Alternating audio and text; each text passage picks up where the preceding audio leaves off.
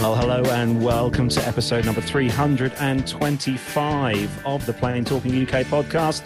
I'm Carlos, and on this week's show, there's good news as Virgin Australia announced they've found a buyer. EasyJet releases plans to close three of their operating bases, and the 737 MAX scheduled test flights that start next week for certification. In the military, the Blue Angel C-130 pilots are in the UK honing up their new Fat Albert aircraft skills, and the Osprey tiltrotor officially joins the US Navy. Nev shares with us his experiences as he takes his first flight since lockdown began, and Matt talks to Captain Al all about bird strikes. So joining me in this week, as always, not stressed at all, and he is absolutely calm as a cucumber, is of course Matt Smith. I'll bring my fader up and try that again, shall I? Yeah, always. I'm fine. I'm fine here. I understand you've had a bit of a day of it, though, mate. Yeah, that's why I'm sitting this way rather than facing the camera, because I've currently got my leg on top of a raised platform because I had a slight tumble this afternoon. As you do. As you do. I hope you filled out the health and safety. Of course, book. Absolutely. Yeah, appropriate paperwork. Yeah, I even saw my manager about it. Did you? Hang on, aren't you your manager? Yeah, right. Right. That would have been a fun conversation. Let's have a chat with ourselves, shall we? Yes. Anyway, it's a bit like when I book holidays. Can I have this week off? Right. Yes. Thanks. Okay. Right. Well, I'm glad we had this chat. Yes. What's been happening in the world of Smith this week? And I'm guessing you've been working hard tirelessly. Yeah, indeed. So I've been. Some of you may know that obviously during lockdown, I've been doing a bit of working for another company, which is basically a glorified call centre, essentially. So I'm just answering emails for a lovely company called Naked Wines that are based in Norwich here, and It's been an interesting couple of days, I'll be honest with you. It's still much to learn, but yeah, it's been fun. So I've basically just been spending most of my time staring at a laptop and typing a lot. Oh, that sounds like fun. Absolutely, sounds like fun. Yes. But Nev's had a lot of fun though. Yes, Nev, welcome on as always. It's the guy who has a plush new carpet in the Nev Tech Studios this week, Mr. Bounds. I do, yes. And also, this is my final can of Speedbird 100. Crisis in the studio. I've had to buy. So I'm hoping that the lounges are going to be open soon so I can borrow some. I'm sorry, what? Nice BA boys. Borrow? Well, yes. Yesterday I was on a couple of flights from Heathrow to Edinburgh and back. Very tiring, I have to say. I know that sounds a bit weedy and miserable, but I was really tired at the end of all that yesterday. And later in the show, you will find out why. I know. Now, I had the opportunity to have a little bit of a watch of this earlier, and I'm sort of... I know what you've got to look forward to, and it's really good. I can't wait to share it with everyone, actually. Now, there is one person missing, Carlos, as I'm sure you've realised. Yes, Armando can't be with us this week, unfortunately. He's busy flying, but... So I'm just having cold compress put on my leg at the moment. But he has sent us in... He sent us in... It's a normal day in the PT UK studios, yeah. It's always got to happen on the show. Come on, let's be honest here. This just proves it is live. Yeah. But no, Armando can't be with us, but he has sent in lots of video content for us to play on the show, which is awesome. So you will still be able to see and hear Armando, which is really good. Yeah. But so I suppose it's all happening everywhere across the globe. We've had some quite big stories this week in the news. Yeah. And I suppose. Have we got anything to cover at the beginning of the show? Actually, one thing we must do before we start things off is welcome everyone who's joined us in the YouTube chat room this evening, because there are a few names, new names, who may well have popped over from APG that finished not so long ago. So hello to you. Never heard of them. Who are they? Sorry. Rich from Sheffield. Hello to you, Rich from Sheffield. We've got Richard Adams, Chris Griggs. We've got Alan White in there as well. Alex R. We've got Masha. Hello to you, Masha. She's hoping to visit the UK sometime in June, all being well. July, all being well. Aaron P. Hello to you, Aaron. Just scrolling up the list. We've got Auntie Liz. It's always good to have Auntie Liz in. We've got Charles. Hopefully I'll pronounce this correctly. Charles Einarsson. Have I got that right? Einarsson? He'll let us know, I'm sure. He'll let us know. Yeah, hello to you, Charles. And also, we've got John Jester as well joining us in there tonight as well. So hello to you, John. He's our resident 747 pilot. So it's always good to have the Queen of the Skies pilot with us in the chat room. So welcome to everyone, one and all, who's joined us today, I should say. And it is the 3rd of July. Can you believe it, guys? I know. We're already into so July. Fast. Yeah, absolutely. It's going so fast. And as it's the top of the month, as they say, there is one thing that we must always do. And it's my favourite music. I don't know why. Here we go. There we are. It's time to do a bit of Patreon and PayPal. And Nev, it's time for you to sort of basically say thank you on behalf of us to all our wonderful Patreon donators. Yes, and this is really important. So thank you very much to everybody that has donated for this month. And on Patreon, we have donations from Louise, Alan Loveday, Nico Reger, Andrew van der Sarg, Alan White, Stephen Howland, Tanya Wyman, Megan Carrion, Jacob Darlington Brown, Nicholas Hewitt, Masha, Owen, Ruben Wells, Neil Lamborn, Graham Haley, Jonathan Warner, Eric Graves, Matt Caton, Jordan Rose, Andrew Wilson, Evan Shue, Captain Jeff, Adam Spink, Liz Piper, Jeff Ward, Myla, Philip Labe, Stuart Backer, Ray Williams and Stephanie Plummer. And for those who donate via the regular PayPal method, it's Mazuz Karim, Jennifer Parkinson, Tony Stubbings and Richard Adams. Thank you very much to all of you for your fantastic contributions. We could not do the show without you. Absolutely not. And of course, in these very weird times, it means even more to us because obviously, you know, some people, you know, have had to make tough decisions, obviously, and we completely understand why that has to happen. As I say, we're all in the same boat here. So, as I say, it means even more to us at the moment that many of you are still helping us keep this show on the road, as they say. And every little bit counts as well. Definitely. Every little bit counts, especially with the costs of running the show. Because hopefully, I think, Matt, haven't we got a special treat coming for the listeners in regards to a refresh, I should say, of yes, of the well, website? there's a change to the website coming very soon. I haven't quite finished that yet, but we're sort of getting there. It's not far. As I say, seriously, thank you very much to everyone who takes part. Now, Carlos, there's a big anniversary going on at the moment, or it's a sort of it's a 40th birthday to someone here, and not someone here, obviously, but I'm going to play. Yes, it is. Yeah, well, I'm going to play a little clip here, and I want to see how long it takes for our chat room to identify what we're talking about. It's 40 years, I believe, since this particular, I'll say, film was produced. Airplane is romance. I love you, Elaine. I love you. Yeah, that kind of didn't work because I've forgotten that they actually say the word airplane in the top. But never mind. Anyway, it is the 40th birthday of this iconic film that I still haven't seen, by the way. I need to put that right, don't I? Airplane. And for those of you who want some facts and figures, because you like some facts and figures on the show, Airplane was released on the 2nd of July, 1980. It was released by Paramount Pictures and was a critical and financial success, grossing $158 million worldwide against a budget of $3.5 million. In 2007, a survey by Channel 4 in the United Kingdom, it was judged as the second greatest comedy film of all time after Monty Python's Life of Brian. Wow. Now, I have seen that one. Although, ironically, it was... I've just missed it. Here we go. Rich from Sheffield said, ironically, he actually watched it last night. He watched it again last night. So that's incredible timing, isn't it? Yeah. And Auntie Liz has chimed in saying that, wow, that makes me feel really old. Actually, who in the chat room can remember the name of the inflatable... pilot. Autopilot. Nev, don't give it away. I don't know. I'm sure they'll. Yeah, as I say, actually, the chat room here is great. Look, it says we've got Alex Run saying, nervous? First time? No, I've never been nervous before. Don't call me Shirley. Don't call me Shirley. That was the classic one. I think Leslie Nielsen, takes a bit of beating. I can't think of anyone who is as funny as he is in No. the kind of stuff that he No, does. it's that deadpan delivery, isn't it, that makes it super special, isn't it? But honestly, on an audio visual note from that film, which obviously Nev and Matt would appreciate. oh, they're all saying Otto. If you- Look, so Dr. Steph, Alex Robinson, Well done, Masha, Otto. Rich from Sheffield, all saying Otto.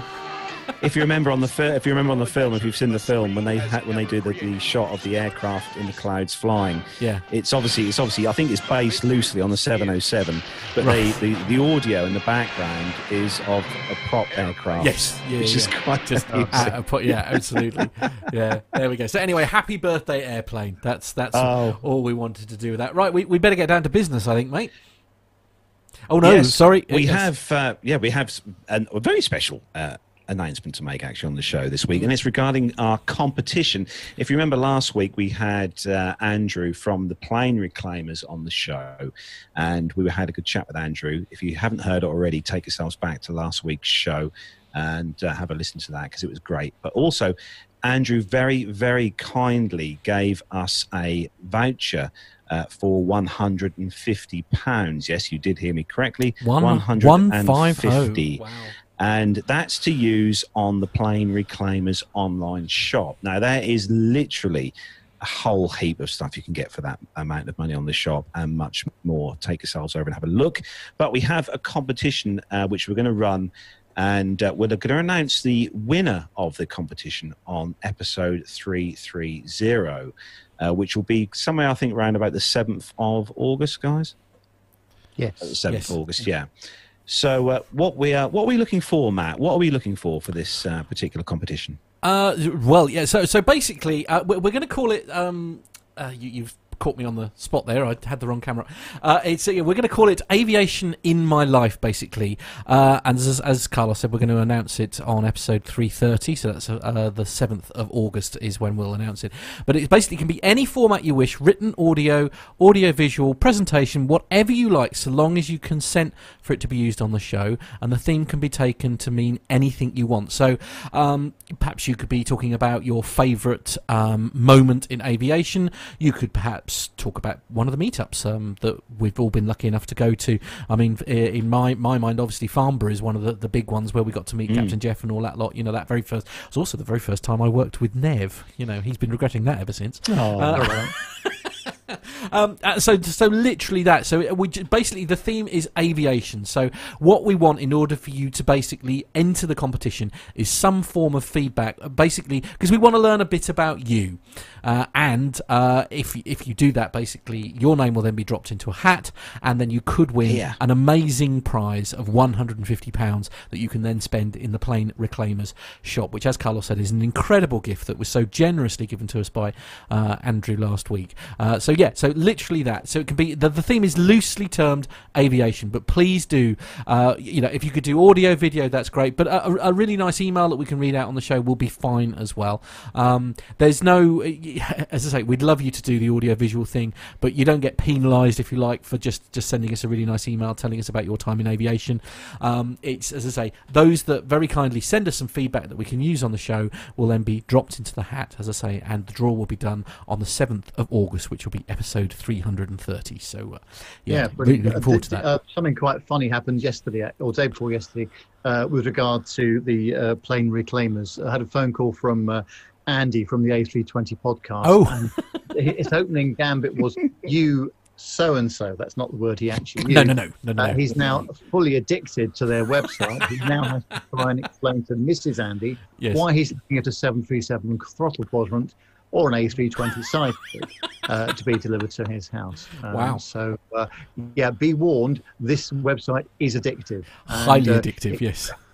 So, it's great, really, really good. So, let's be honest. The stuff that's on the website is honestly, if you look, I mean, for that £150, there's a lot of stuff you can voucher, get for that. Yeah, you can get anything from an exit sign right through to a set of economy class seats. If you want to have those in your house, but which I'd love to, probably wouldn't get away with that. No, you would not. No. But they've even you could even bag yourself a life jacket, which is quite good. Or honestly, just take a look, guys. Take yourselves over to their website. The links and stuff are all in last week's show notes as well, at the Plane Reclaimers website. And it's good fun. So don't forget to get those stories in. And as Matt said, presentations, videos, audio. Yep.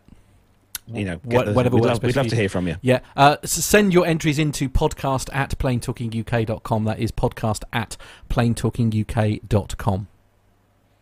And actually, on that note of stuff, they have actually this weekend on there got the sale of. Oh, no. Remember we were talking on the show last week about the Tinkerbell sign off that 747? Yeah, I remember that. Yeah. Most of you will know the airline, but we shan't say. But it's the Tinkerbell sign, and at the moment, if you've got a spare wall to hang it on, for one, you could have that pretty iconic name sign on your wall for a cool £1,999. Okay, I think on that bombshell we should probably move on and actually get down to the main show. As we are going to start the show then, as we do each week, with our rundown of the weekly news from around the world and the UK. So if everyone's ready with their credit cards? Absolutely. Yes, I think with their credit cards. Like I say, we're going to have to whistle through this before our producer gets very stressed. Here we go. Let's go.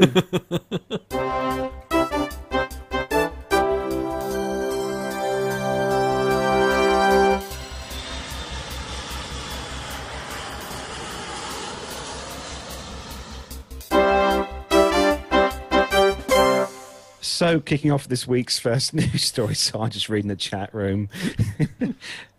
A few people haven't seen that yet, which is a bit surprising, so there we go. This one is on the businesstraveller.com website, and the headline, Virgin Australia brought by private US private equity group Bain. Is it Bain Capital? Bain Capital? So Virgin Australia has been brought by US private equity group Bain Capital after it went into voluntary administration due to the coronavirus. The carrier, which was founded by Sir Richard Branson and Australian businessman Brett Godfrey, went into voluntary administration with accounting firm Deloitte, appointed to oversee the process in April this year. On June the 2nd, the troubled airline narrowed the short list of bidders down to two, Bain Capital and Cyrus Capital Partners. Virgin Australia confirmed this week that Bain Capital has entered into an agreement with its administrators to become the new owner of the airline, in a statement posted on its website. So this is a great day for Virgin Australia, they said, and a huge milestone as we move forward with Bain Capital, said Virgin Australia Group Chief Executive Officer and Managing Director Paul Scurra. So Bain Capital has spent many hours over the past week speaking to us and getting a deep understanding of our business and working to secure a deal with our administrators. He said that we know they are committed to investing in the airline and that we are thrilled to be working with them into the future, he added. The airline is planning on increasing its domestic flights in July, and it's currently operating 6% of its pre-coronavirus capacity and will be increasing to around 13% in July. So that's good news, I think, guys. If, something obviously that was bad is now obviously going to turn around, hopefully, and carry on. Obviously, the big part of this being that all being well, people will keep their jobs. Yes, and what's quite interesting about this, so John's done a bit of digging in this, and actually I think he has. Most of the sources on this are on the executivetraveller.com, and you can have a look on there. I'll make sure that these details are in the show notes, actually.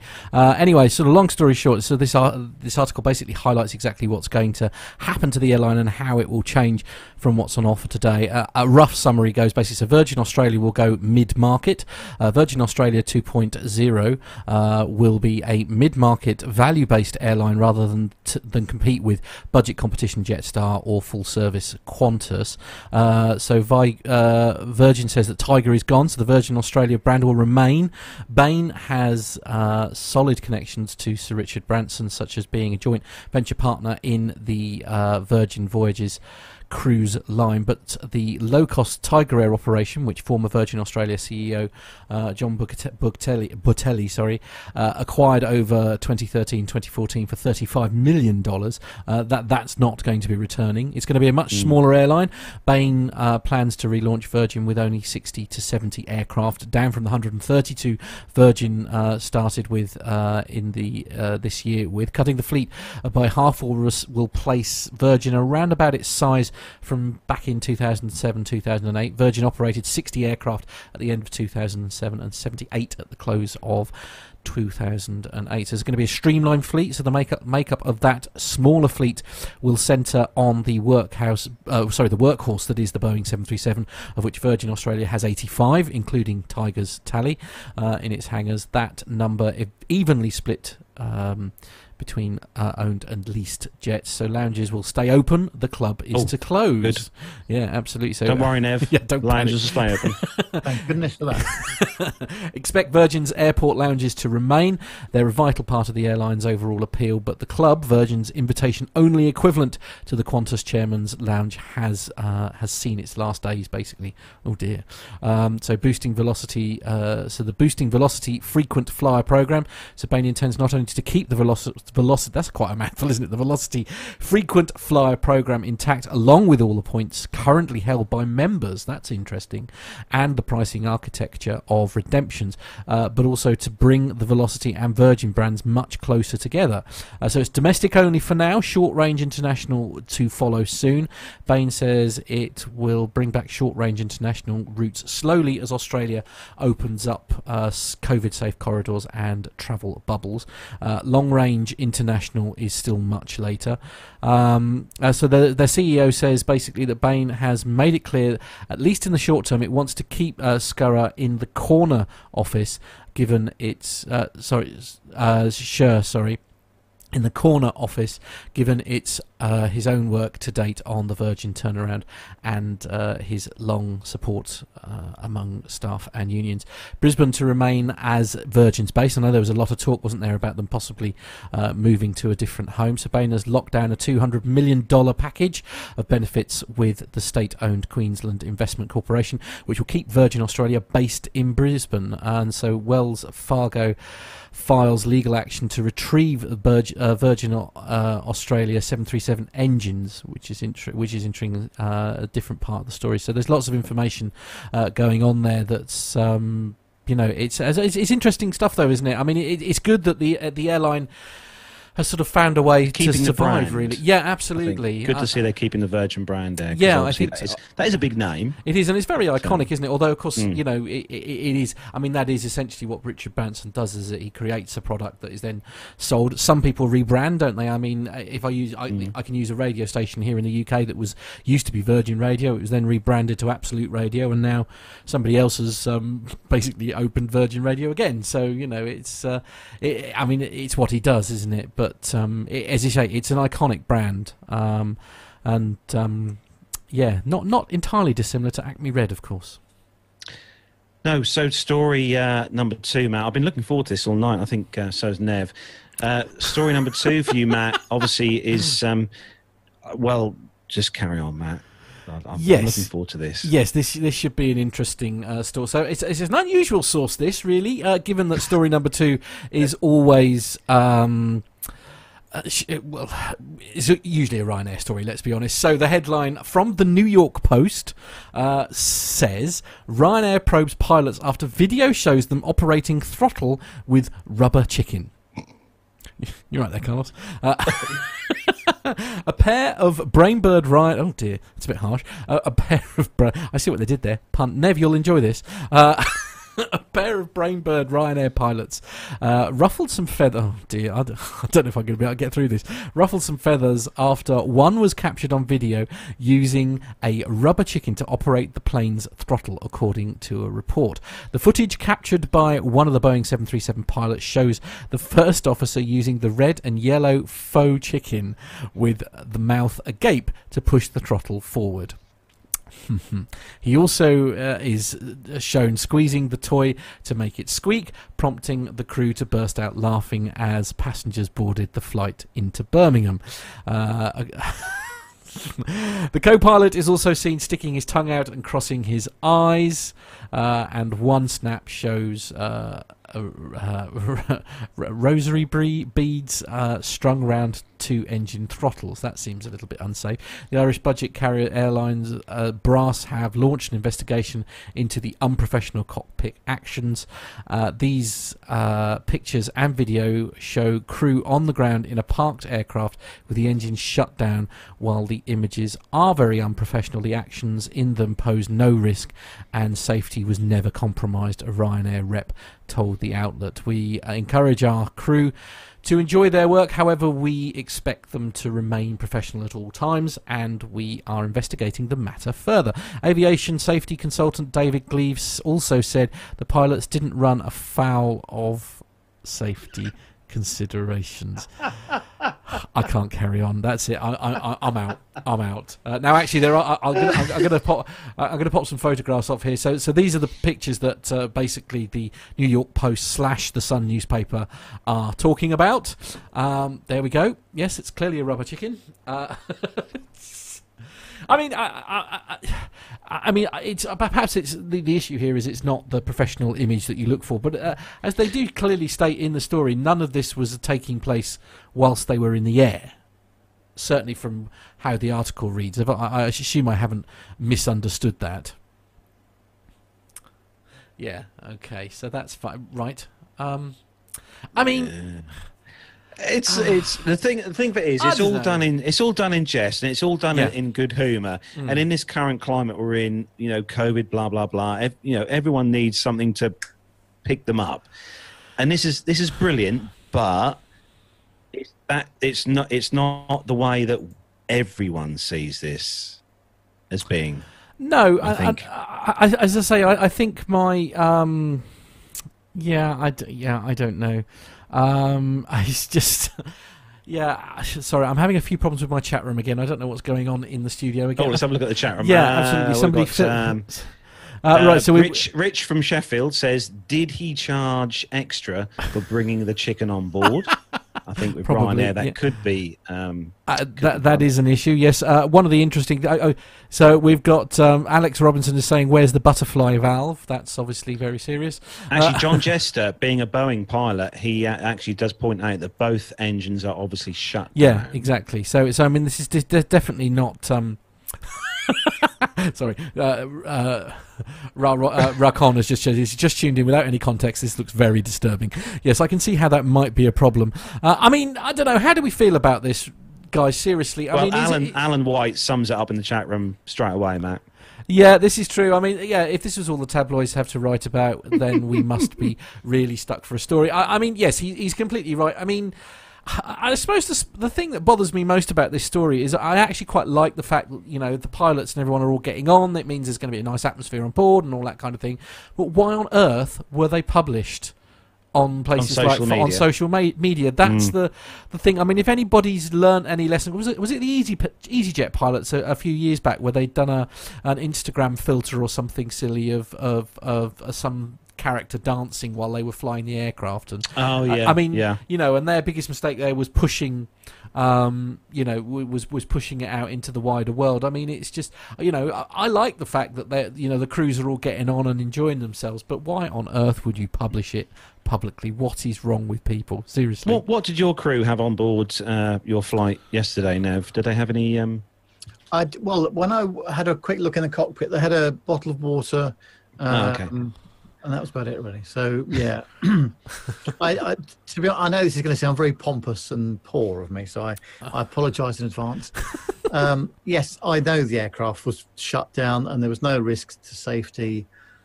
But the airline, well, actually, in Ryanair's case, probably the pilots themselves spend an awful lot of money on their uniform trying to look professional.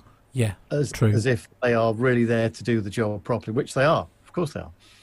I just think in today's world of social media, with the aviation industry coming in for a bit of a battering anyway, this probably wasn't the right thing to do.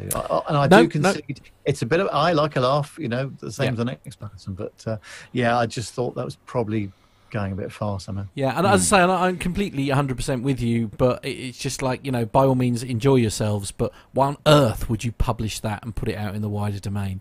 I mean, I dare say that with that company, like with many, there are people sitting there who are trawling the internet for the dodgy pictures that you've put on, while, especially with airlines where image is so important, do you know what I mean? So it's like, somebody out there, a manager somewhere, is no doubt trawling like TikTok and Facebook and all that kind of thing for stupid things that you've done whilst in uniform that could be misconstrued as unprofessional in a time when everybody's nervous, and that's really also silly. the other thing is HR have got enough to deal with at the moment. Yes, I think they've got their hands full. Yes, yes, I agree. I think so. I mean, moving on. Yeah, Mash has got a great point about. Sorry, just very quickly in the chat room, Mash has got a great point about saying that obviously a lot of these stories are clickbait, and I think the final comment on this should be from Chris Griggs, who said, "No, with BA it would be a rubber quail."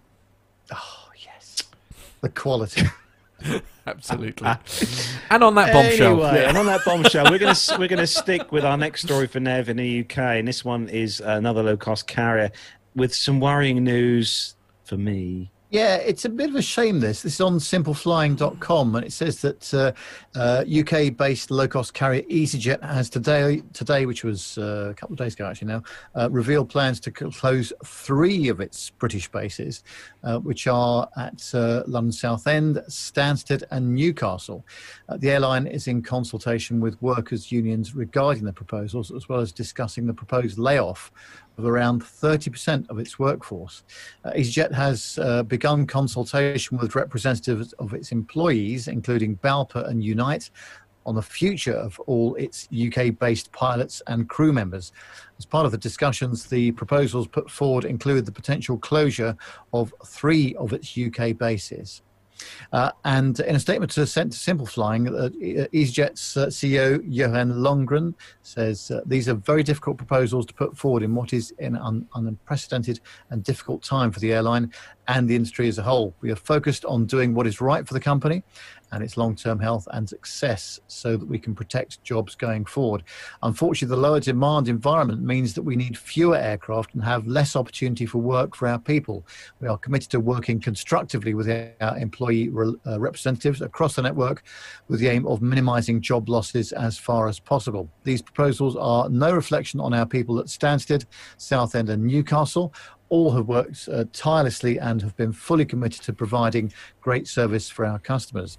The airline says that all affected employees have been informed and full support is being given to its people during this time. Early on in the crisis, EasyJet affirmed that it could be looking to axe as many as 30% of its workers. The loss of jobs, which amounts to approximately 5,000 positions, is also under consultation with the unions. Balpa has revealed further details on the shape of this, which it said could include as many as 727 of the airline's pilots. In the statement provided to Simple Flying, the airline noted that it was not expecting air travel demand to return much before 2023. It says that as such, it has to take decisive action to remove cost and non-critical expenditure from the business at every level. It may be that we've not seen the full extent of the EasyJet right sizing yet, as the airline closed its statement, saying that EasyJet will continue to review its network and bases to ensure that they are optimized in the current environment. The airline has been attempting to weather the crisis, recently revealing a sale and leaseback arrangement for 6 A320neos. It has pushed back delivery of new jets and secured a £600 million loan to prop up its struggling finances. However, it's not been an easy ride for the airline. Internal struggles have further compounded by the UK's quarantine requirements, which, as we know today, have largely been lifted across most parts of Europe. And today, the airline was forced to cancel its planned flights to Greece after the country closed its borders to the UK for a further couple of weeks. I must say they're being very pessimistic if they're saying that the airline is not expecting to see travel demand return much before 2023. Now, obviously, we have left the market back in, December, January of this year as an all-time high. People want to travel, and I think we will see quite a big return to leisure travel. There's no question about it. It's been very, very difficult, unless, of course, we have another big moment, a second wave of as it's being called, of the coronavirus. So let's see what happens. But I think everybody's being a bit pessimistic if they're saying that 2023 is going to be where we're going to be before it gets back to the same level that we left it at. Now, I keep constant looks on the EasyJet app on my phone, and as yet the flights that I've got booked for September are still going ahead. Yeah. Interestingly enough, so Alex Robinson is actually sort of backing that up a little bit, really. He's saying my company is also saying 2023. Personally, I think such forecasting is a bit dubious. And Rich from Sheffield is saying that businesses, including airline companies, are using COVID as an excuse to trim workforces, but will rehire as demand increases. And do you know what, actually, I mean, that sounds really cynical, but I must admit that was kind of the point, kind of the thing that I was going to sort of put to you, Nev, is, I mean, do you think that it is basically that they're using this as an opportunity to trim everything down, maybe? And using COVID as an excuse, basically? There might be a bit of that going on, but the airlines have some very good unions in the form of ALPA and Unite, and I don't think that they would allow that to happen somehow. No. There might be accusations of that, and there might be some people that they're looking to get rid of, and they're trying to find an excuse to do that. But they're treading on pretty thin ice to do that these days, especially. So I think that, I mean, I could be wrong, but I'm just hoping that things get back to normal. Well, the new normal, whatever that is. Within the next 12 months. I know that's probably a bit optimistic, but I would like to say that by the end of the summer of next year, as long as we don't have another big moment, we should be in a much better place. But of course, who knows? We just don't know about We don't know. And Alan is saying, he's sort of agreeing, basically saying that that this is true, Rich, a good opportunity to force change under the pandemic banner. You know, and again, Alex is saying that, you know, this is pretty much, you know, the way it's coming across. I must admit that is personally how I feel a bit as well. I'm worried that this is being used as an excuse, if you see what I mean. But I want you to be right, Nev. You have no idea how much I want you to be right. Yes. Okay, time to move on.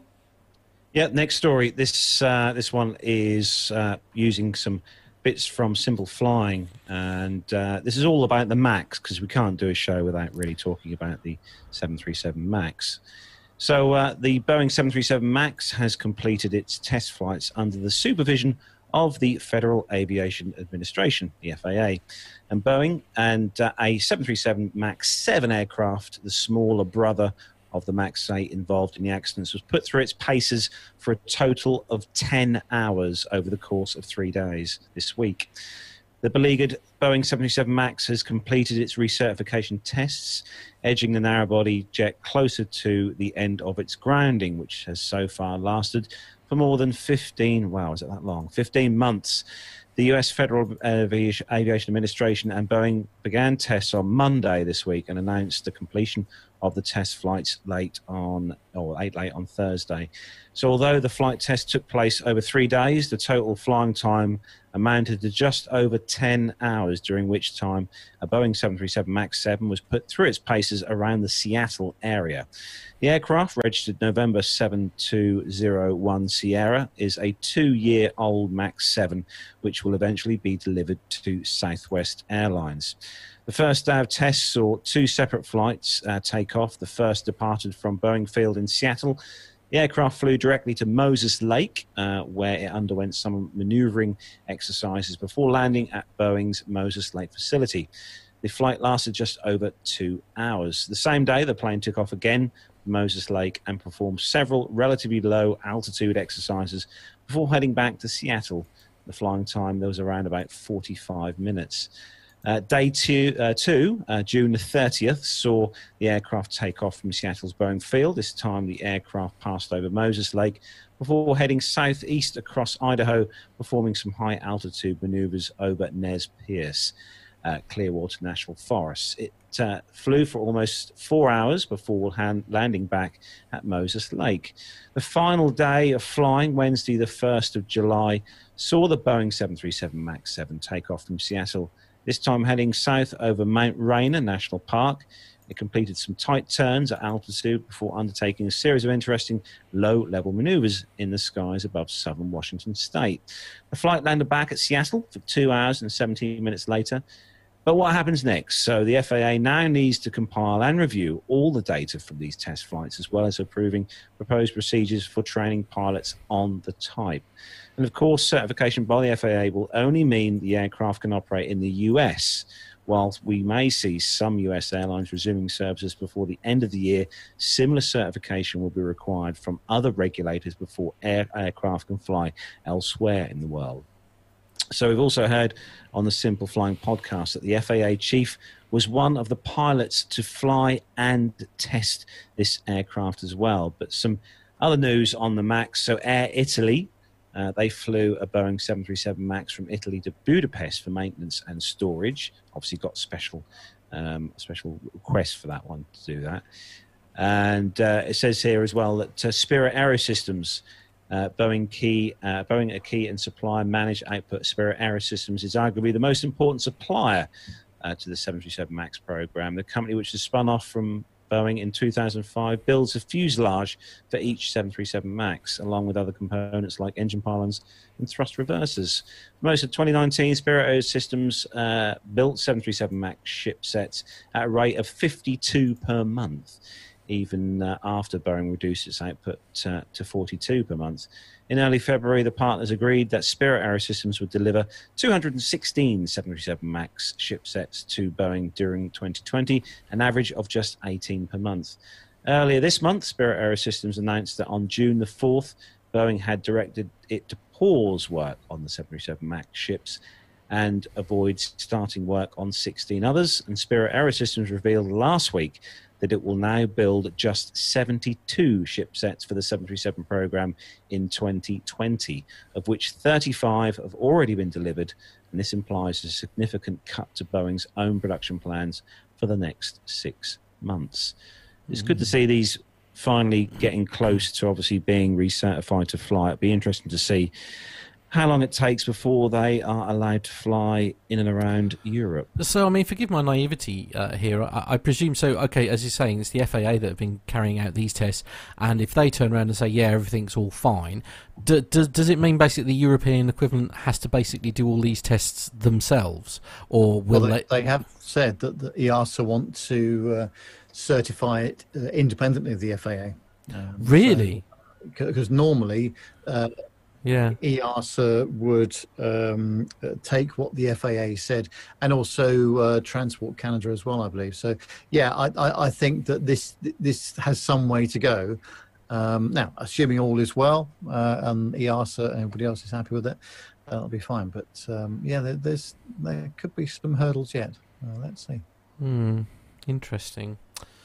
Don't know how. It'd be good to see it back. It'd be good to see it back. Yeah. So, moving on to the next story, then, Matt, and we're going back to another airline we talk about quite frequently on the show. Yes, absolutely. So we're off to the States for the coverage of this one. That is now giving me an ad blocker. So just talk amongst yourselves for a moment while I disable that. Oh, it's all gone horribly wrong. Right, okay, bear with me a moment. Don't run on pages on this site, exclude, blah, blah, blah. Sorry, have a loud cough. There we go. So it's the Seattle Times. No, nobody will know. It's fine. We'll fix it in post, shall we? The Seattle Times is the website, and the headline is, it is Norwegian Air scrubs $5.5 billion order for Boeing MAX 787 jets. So this is sort of leading on from that. Norwegian Air Shuttle ASA has notified Boeing that it is terminating purchase agreements for all 97 of its remaining jets on order with the US plane maker.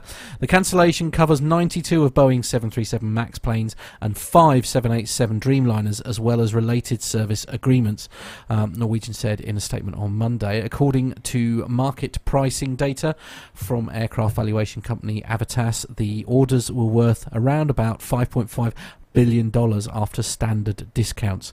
Talks with Boeing have not led to an agreement with a reasonable compensation, Norwegian said in a statement. In addition, the airline said it filed a legal claim seeking the return of the pre-delivery payments for the planes, plus compensation for losses relating to the MAX's long grounding.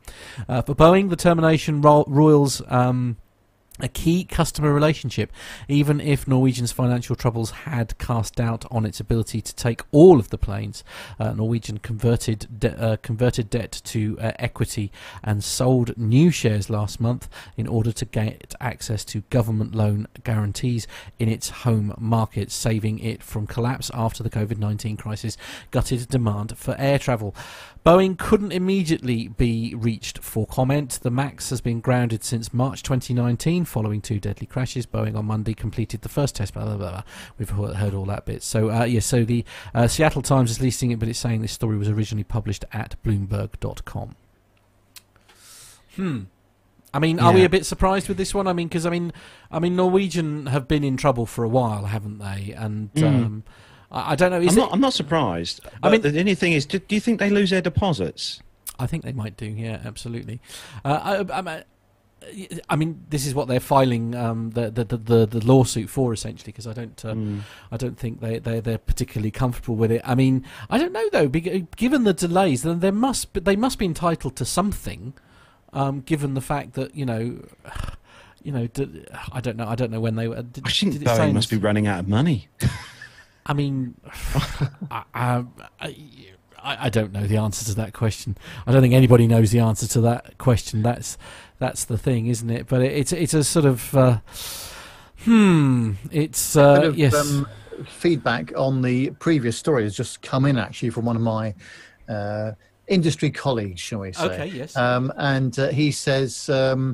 With EasyJet talking about not getting back to normal until 2023, he said, have you tried booking a holiday in Turkey for this summer for hotels and inclusive tours? It is absolutely rammed. And you cannot get rooms for love nor money at the moment. So we'll have to see, won't we? It does prove a point. It does, yeah. I mean, mind you, I mean, they were saying it's like, I think one of the other articles I was reading was saying don't read too much into that at this stage because it's just everybody's a little bit overexcited about the ability to go and about to go and book.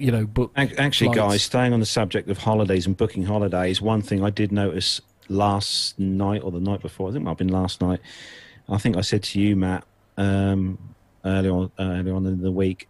I booked holiday insurance, our recurrent annual holiday insurance for this year, because it runs out soon. Yes. And the price of holiday insurance has definitely gone up. Has it? From last year. Really? Oh, that's interesting. It's sort of interesting. I mean, do you think we'll ever see basically Norwegian becoming an all Airbus fleet as a result of this? What do you reckon? It depends, doesn't it? Because on the one hand, you've got a lot of EasyJet layoffs coming up. Of course, they'll all be qualified EasyJet flight and cabin crew. So they would be ready to go if Norwegian had a Airbus fleet, for example. But I think we're in a really difficult position at the moment because suddenly changing fleets must be a massive undertaking with crew, spares, parts, training, maintenance schedules, slot restrictions. Oh, it must be horrific. I mean, but it does say in the story, though, of course, getting rid of maintenance contracts, meaning that cutting ties with Boeing entirely, possibly. I mean, is a sort of a concern, really. So I think is that all something options they are on can the table, is what they're saying. Their info page actually does show an order for 30 321s, LRs. Does it?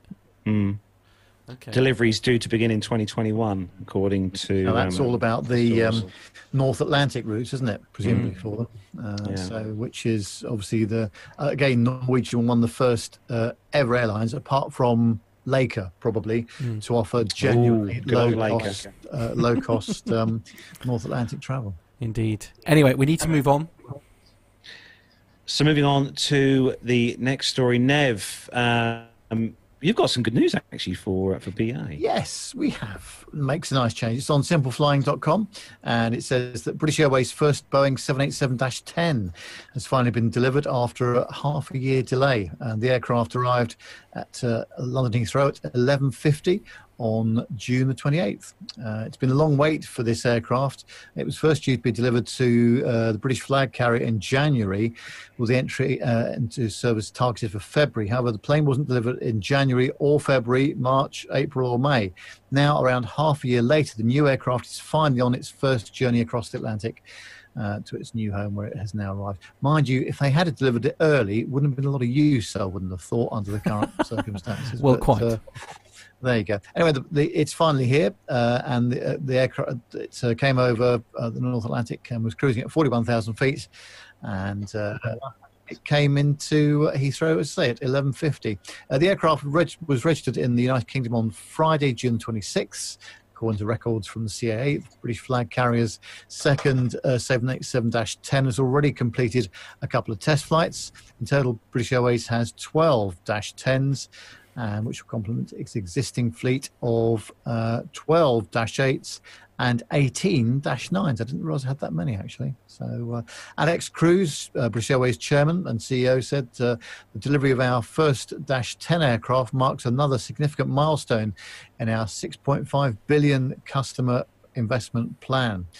The aircraft delivers a 25% reduction in CO2 emissions compared to the aircraft it replaces.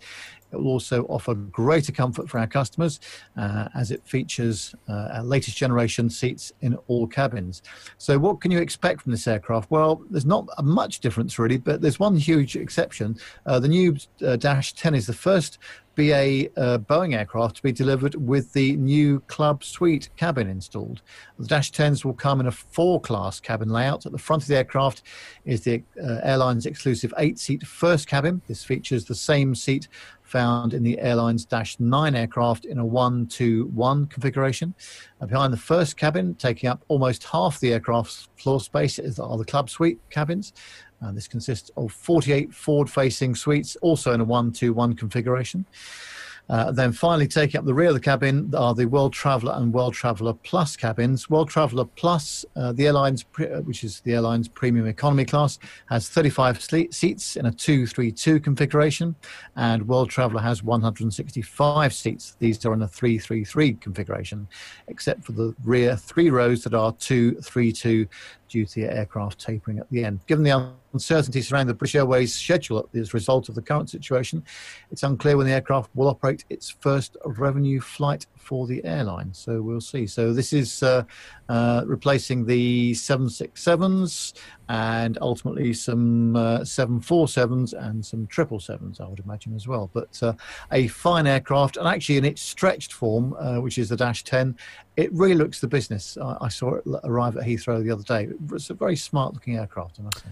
Also, Rich from Sheffield is saying that Lima Alpha and Lima Bravo are both at LHR, apparently. Oh, good. Yes. Yeah. I have to say, Nev, those club seats look really nice. They do look quite comfortable, don't they? Yeah. Perhaps we'll have to save up the funds if we can have another go on one of those. Can you do points? Can you do that with points? Is that how this works? Well, you could do, but I haven't got many points at the moment. Oh, okay. In fact, I spent him doing other sorts of flying, but I mean, don't get me wrong, that first does look really good, but honestly, the pictures of that club that Matt put up there that were on that story, those club seats look really, really comfortable. I mean, BA have really gone up in the old. I think they've had to compete with the Middle East carriers. Really, they were well behind, to be honest with you. So that they've done a great job of that. So be interesting to see how that goes.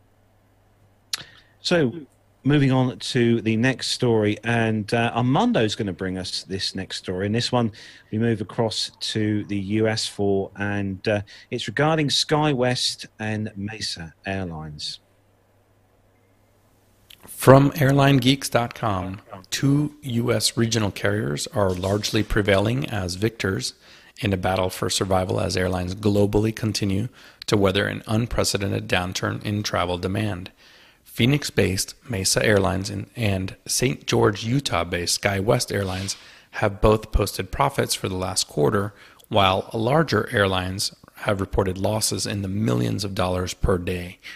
This achievement boils down to one contingency for these 2 regional airlines: contracts. Air travel numbers are rebounding in the U.S., albeit gradually.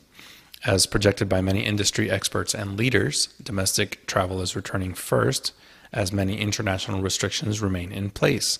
Smaller regional carriers are at the forefront of this recovery, as most of their operations take place here in the contiguous U.S. Mesa Airlines, which was founded in 1980, is one of the few remaining independent domestic regional operators. It is not a direct subsidiary of any major carrier, nor do any maintain a controlling stake. Mesa Airlines operates for both United Airlines at its Washington, D.C. and Houston hubs, and American Airlines in Phoenix and Dallas. The regional airline has dived into many unique business ventures over the years, from services in China to plans to operate a fleet of 737 freighters. At the helm of this regional powerhouse is Jonathan Ornstein, the company's CEO. He said in a recent interview, "Some of the regionals have had trouble and probably won't make it. There are 3 big independents, Mesa, Republic, and SkyWest. We should be okay." A few regional airlines have already lost this battle.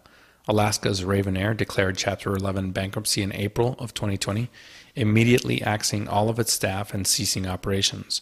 Also, Compass Airlines, which operated for Delta and American on the West Coast, ceased operations also in April. "Owning your own regionals was the flavor of the month," said Ornstein. "The number of regionals has diminished incredibly. Both American and Delta operate their own regional subsidiary."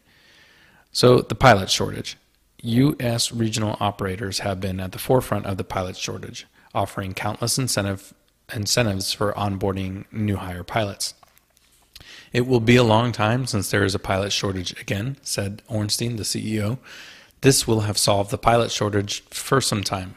Everybody was chasing pilots. The pipeline was so tight. The 1,500-hour rule was counterproductive. That dynamic has changed quite a lot. The so-called 1,500-hour rule requires first officers flying for commercial airlines to have at least 1,500 hours of accrued flight time instead of the previously required 250 hours here in the U.S.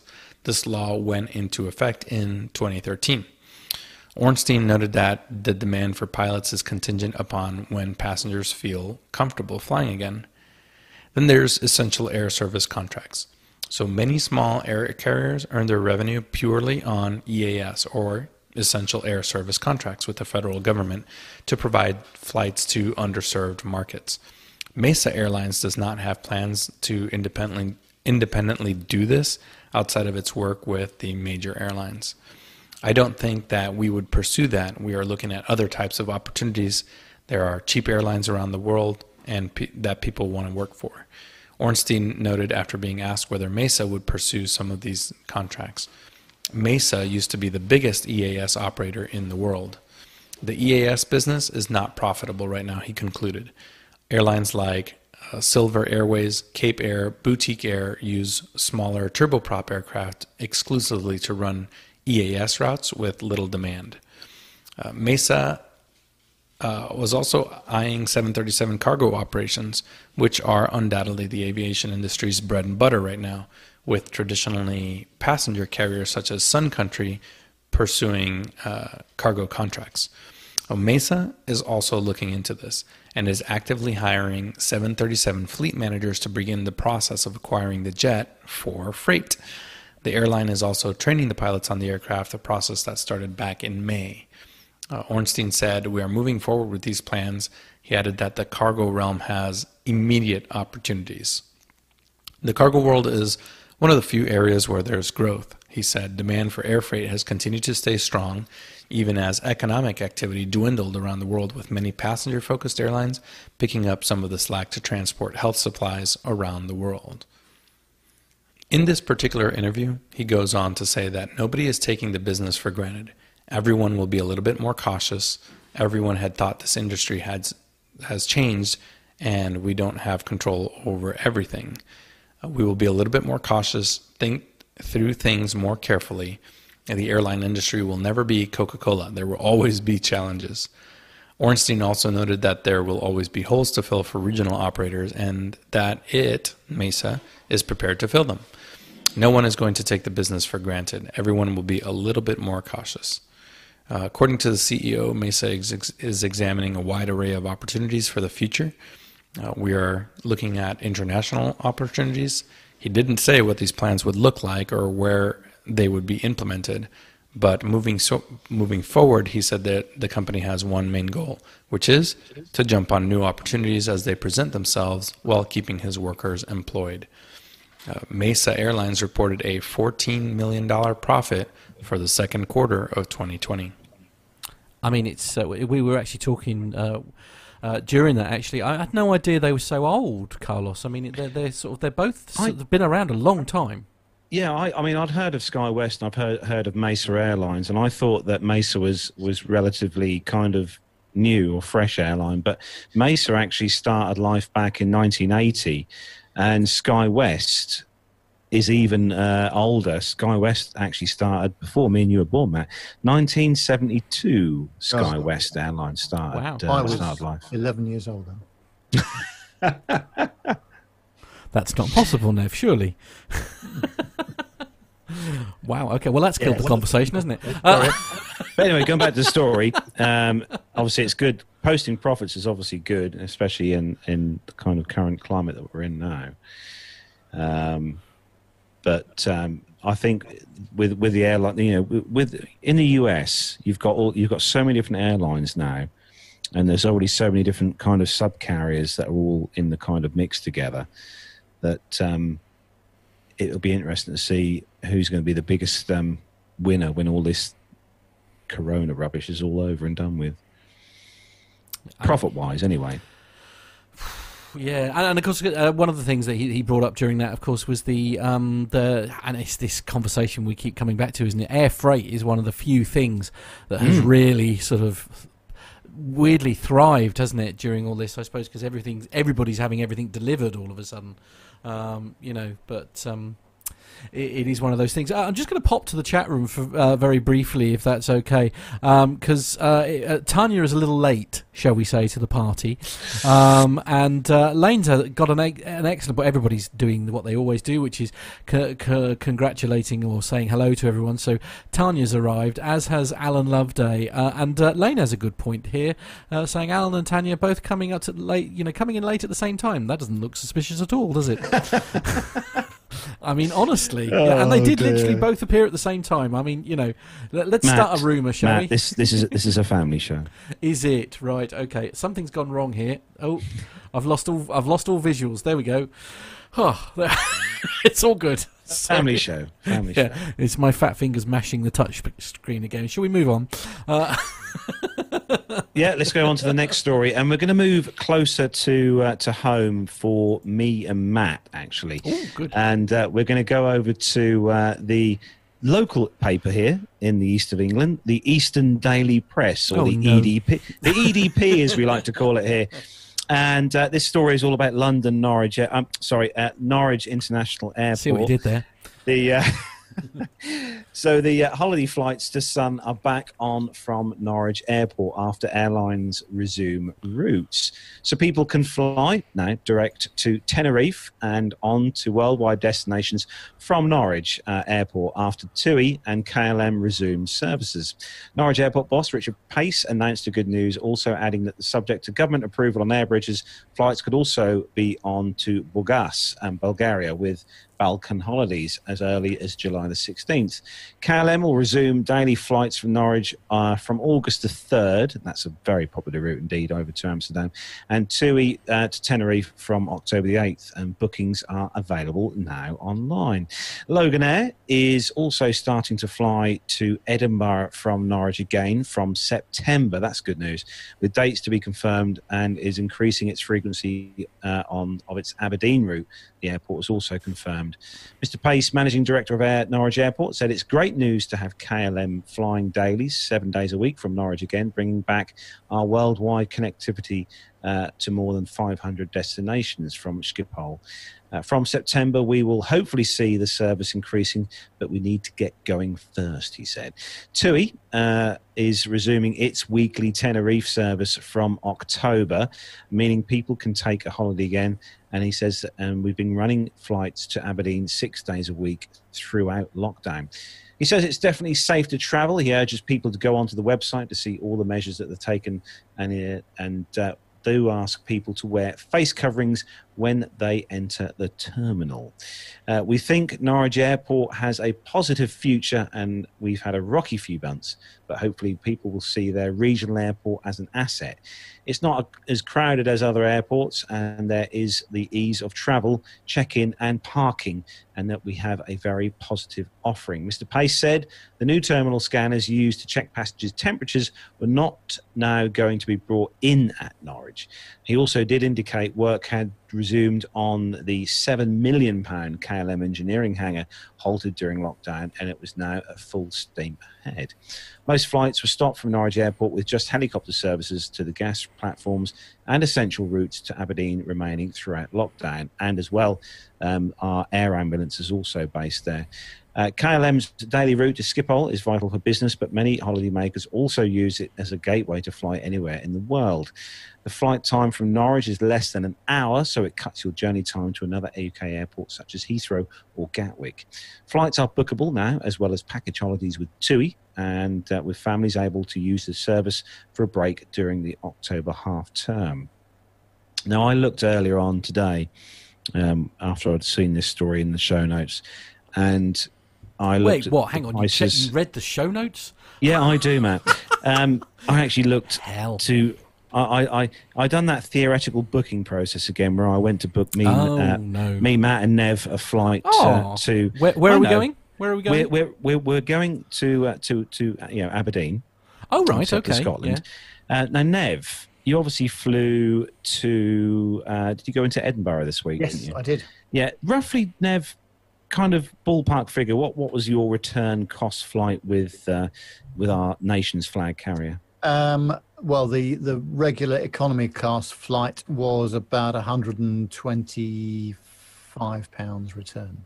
Okay, you can treble that each for me, you and Matt, to go to Aberdeen. Goodness. That is looking at various times of the day and on two different airlines that are going from Norwich to Aberdeen.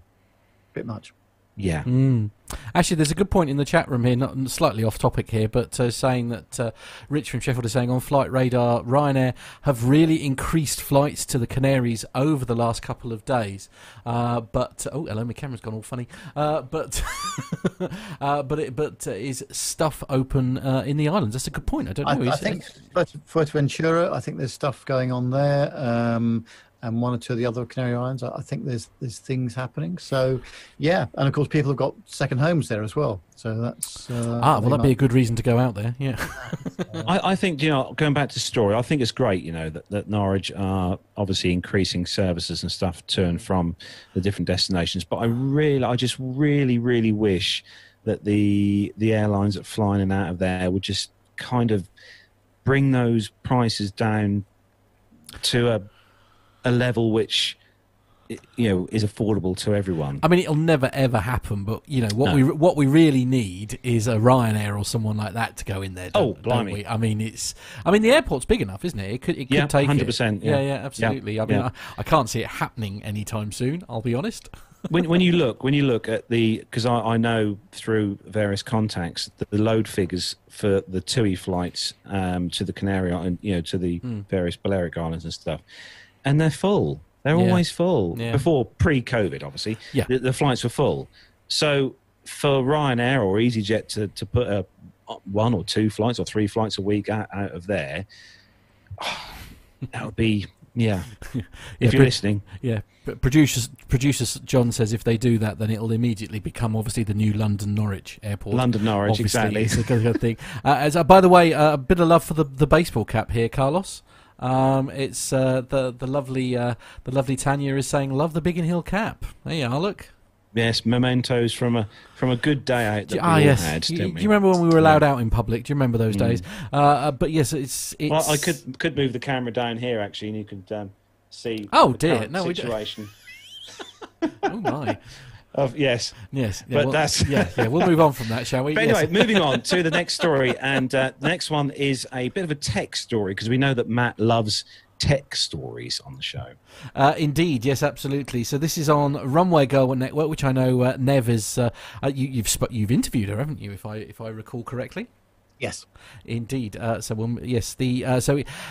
Girl Network is the website, and the headline is "Virtual Aircraft Trolley with Touch-Free Payments to roll out." Now, I like the sound of this. So as the aviation industry seeks to restart after COVID-19 driven suspensions, airlines are looking hard at what the passenger experience might look like, with attempts to minimise the risks of spreading SARS/CoV-2 coronavirus, blah blah blah, are currently very much on the menu. And so to Blue Box, the wireless in-flight entertainment hardware provider, which is working in a new partnership with onboard retailing specialist Retail in Motion, itself part of catering giant LSG, to remove quite literal touch points from onboard purchasing via offline touchless payments.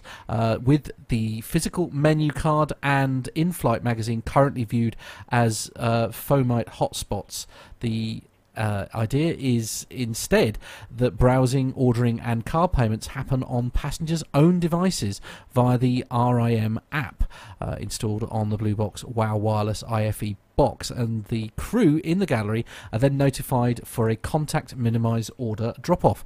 While Blue Box already had what business development director David Brown characterises to Runway Girl Network as a basic touchless payment system, its decision to integrate with the advanced capabilities of the RIM software and the LSG company's expertise allows a much greater range of benefits, particularly around limited contact food delivery on board at airports of replenishment and management information.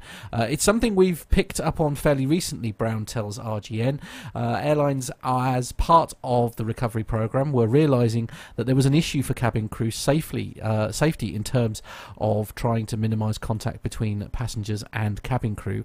It was fairly obvious that a major touch point is the current traditional way of taking the trolley up the aisle and asking people if they want to buy food or drink, especially for the low-cost carriers. It's an important revenue generator for them. Notably, the new system is also completely offline.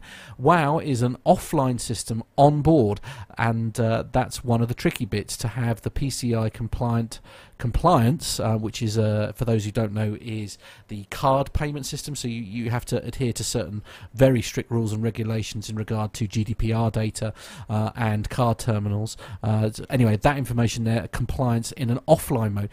We'd already achieved that with our WOW box. RIM's whole module and their software is also PCI compliant. So the architecture of both companies' products fits nicely, said Brown.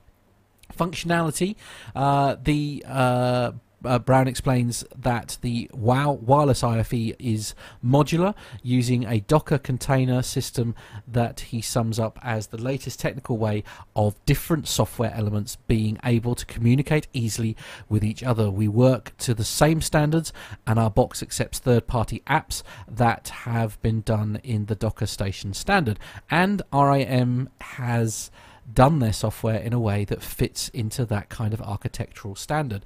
This software hardware agnostically agnosticity, so that's a word I really struggle to say, you get the gist. Brown says is part of Blue Box's special sauce. That's an unusual way of describing it. We've always seen WOW as a platform with our base software. We've provided the framework for normally the IFE system. It's more a sort of buy versus build. We, as a software company, don't necessarily see the need to build everything ourselves, and the way we designed the WOW software was specifically to be able to take third-party apps, games and other products, for example. So the move was driven by two primary airline customers, the announcement of which has been delayed by the COVID-19 crisis, and the names of which Brown was unable to share publicly. Both of them came to us with the same issue round about the same time, Brown notes, saying that it was confirmed by other low-cost carriers as well that it is something they're all looking at as they come back into service. It's clearly something that gets raised when looking at the process and making them COVID safe. Airlines, it seems, are accelerating reiterating their plans to offer touchless payments. Prior to the COVID-19 crisis, Brown suggests that the perspective was that it was a nice-to-have or a Phase 2 kind of development. The partnership between Blue Box and RAM is non-exclusive and independent of other arrangements using doctorized hardware and software. Means it is relatively straightforward for any third party to write apps to interface with Blue Box system. Indeed, it's something that Blue Box itself very much encourages. So it sounds like with these IFE systems, essentially, it's like an app store or a Play Store type sort of scenario where apps can be presumably they adhere to certain standards, and then they will run on that sort of Android / Linux / iOS sort of platform, I guess. So it's I don't know. I mean, part of me sort of surprised that this hasn't been done before. But I suppose I mean, it's not like the cabin crew don't have enough to do. Let's be honest. And what about when the tech goes wrong? I mean, it's with the tech, as we all know, tech is good while it's working. But should this system, say, on a long haul flight, say, should the system fail, what would be the kind of fallback for the crews, do you think? I mean, the advantage, I suppose, in that scenario is, so they're talking about operating an offline system, so which is how the card terminals, when you take a card payment in the air. My understanding is that they don't actually do because obviously they're in the air, so it's difficult they can't get a signal unless the plane is fitted with some form of Wi-Fi. So essentially all those terminals are operating in an offline capacity anyway, so they're taking the card details, they're storing the information that they need in order to be able to send or make your payment, and then that's all downloaded when you get on the ground. So this would be no different. So I mean, really, I can't see there being any issues in regards to how that would work. With that system, Matt, if they lost that data whilst they were obviously at the end of a flight, if that data was to be lost, or the car or the trolley or something, there was an issue, I mean, would that... Obviously, if that data is lost, is that the customers aren't then going to be charged for anything they've had, potentially? I mean, I can't see that happening, because once the transaction has gone through, most of these systems are on multiple drives anyway, so if you lose one hard drive, then there'll be a backup. They call it like a RAID system. I mean, there are newer versions. I mean, I must admit my knowledge is not as hot as it used to be about things like that, but I mean, unfortunately, no, you're very unlikely to end up with a free meal off the back of the system going down. So sorry to burst your bubble there, but it's there are also several airlines that are already running this retail in motion software. People like Aer Lingus, SAS, and a few other major carriers, they use very similar.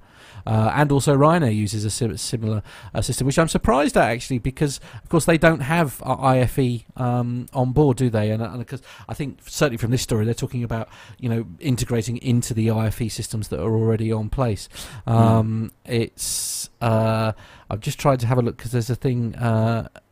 It's oh right, I see. Yes, it's Alan White is actually saying it's sort of very much like Uber Eats and Just Eat, but basically in the sky, which kind of makes sense. I mean, actually, the other than the card element side of things, it's very straightforward what they're trying to do there. It's no different as Alan says, if you've ever used the Just Eat apps or Uber Eats or anything like that, you look at a menu on the thing. I'm sure they'll make it look a lot nicer than they do on and those also apps. The big difference being when you've ordered your item, you're not going to get a moped ride down the aisle. No. A very professional air steward will bring it to your area, no doubt, sort of, wearing gloves and things like that. So moving on to the next story, and we're going to move across to the US for this next one, and Armando's taking this, and this is all about American Airlines. In a quick COVID-19 update, American Airlines will resume filling planes to capacity starting July 1st. As more people continue to travel, customers may notice that flights are booked to capacity starting July 1st, the airline said in a recent statement. American will continue to notify customers, allow them to move to more open flights when available, all without incurring any costs. Free flight modifications, including date, time, and location, will be in place through September 30th, the company said. In addition to an existing mask requirement, passengers will be surveyed pre-flight if they have been free of coronavirus symptoms for the past 14 days. According to the statement, pre-check-in, all travelers will fill out a symptom checklist developed in consultation with Vanderbilt University Medical Center. Our customers trust us to make every aspect of their journey safe. We won't let them down, said Chief Customer Officer Allison Taylor. The airline told the New York Post in May that it had limited flight capacity to 50%.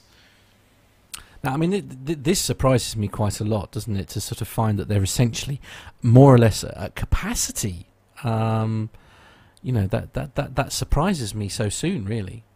I had heard on a few other aviation podcasts that are based in the US that there has been certain airlines that have been running flights in the US at full capacity, near enough full capacity, and I mean every seat full. There's no rows middle seat missing. So yeah, it's coming back. I mean, should it be coming back quite so fast?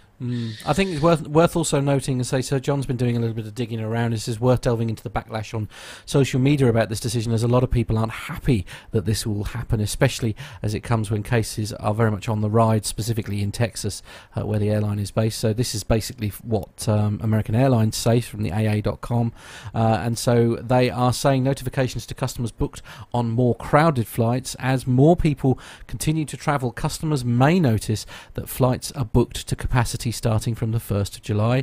American will continue to notify customers and allow them to move to more open flights when available, all without incurring any cost. This is in addition to the airline's current travel waivers. Additional details regarding travel waivers can be found on their website, which is aa.com/travel alerts.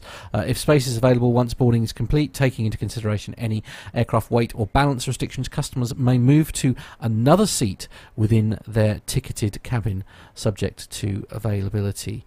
I mean, it's safe to say, John's put loads of various tweets and things in here. I mean, we've all seen the pictures, haven't we, of absolutely rammed aircraft. Now, I dare say you'll touch on this very shortly, Nev, but I mean, how do you feel about this? Yes, interesting. I was very excited about getting on a plane yesterday, and I was less excited getting off it, I have to say. Not the plane bit itself, but the terminal experience, where you'll see that later on. I'm in a bit two minds. But on the other hand, of course, the aviation industry has to get back somehow. Yeah. We cannot have a situation where there are continual layoffs like this. And we've already seen some big airlines going out of business in the last couple of years. And if we're not careful, we're going to see some more. So I think I've got to say, in the case of British Airways yesterday, and I'm sure a lot of other airlines as well, they're doing their very best to keep people safe whilst on board. And that's all they can do, really. True.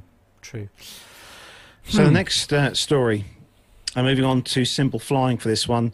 Imagine getting on an aircraft to actually not go anywhere. Well, this story headline, China Airlines' newest A330 route that doesn't leave the airport. So with global travel bans making it difficult for travellers to satisfy their wanderlust, one Asian airline has come up with a novel solution. Taiwanese China Airlines, in partnership with Taipei's Songshan Airport, has laid on a flight on its Airbus A330 for travel-hungry locals with just one small catch. It doesn't leave the airport. So take a flight to nowhere. Travel-starved passengers have been offered a chance to indulge in the full travel experience without risking getting stranded overseas. Taipei's Songshan Airport has taken 90 people on a complete air travel trip without ever leaving the airport. The campaign, launched last month, lets would-be passengers go through the whole experience of taking a trip, from security, immigration, queuing at the gate, and boarding the plane. The aircraft, an A330 belonging to Chinese carrier China Airlines, will be all theirs for a whole 15 minutes. Once on board, they'll be greeted by a flight attendant and given the usual full safety briefing before disembarking, having gone absolutely nowhere. They'll get a demonstration of everything the airline is doing to tackle the spread of COVID-19. Also included in the 3.5-hour tour is the full airport experience, including shopping in the duty-free store. They're also treated to snacks and drinks at the airport's brand new scenic restaurant. A few passengers also got to try out the new e-gates at the airport as well.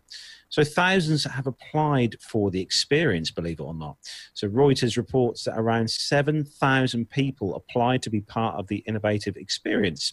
The winners were chosen at random from the pool, with 30 lucky participants selected for each tour. Each one can bring a friend, so 60 people will get the pleasure of the full travel experience at each event. So while the tours allow passengers to get a unique inside perspective on the airline's COVID protection measures, the primary reason for the initiative is to showcase the extensive renovations to the airport that's been undertaken while it's been not operating many flights. Since lockdown, Taipei Songshan has facilitated mostly domestic flights as the borders were closed to international traffic. Songshan usually has numerous daily flights to Tokyo, Seoul, and various destinations in China. In 2019, it handled around 6.2 million passengers, but since the outbreak of coronavirus, passenger numbers have plummeted 64%.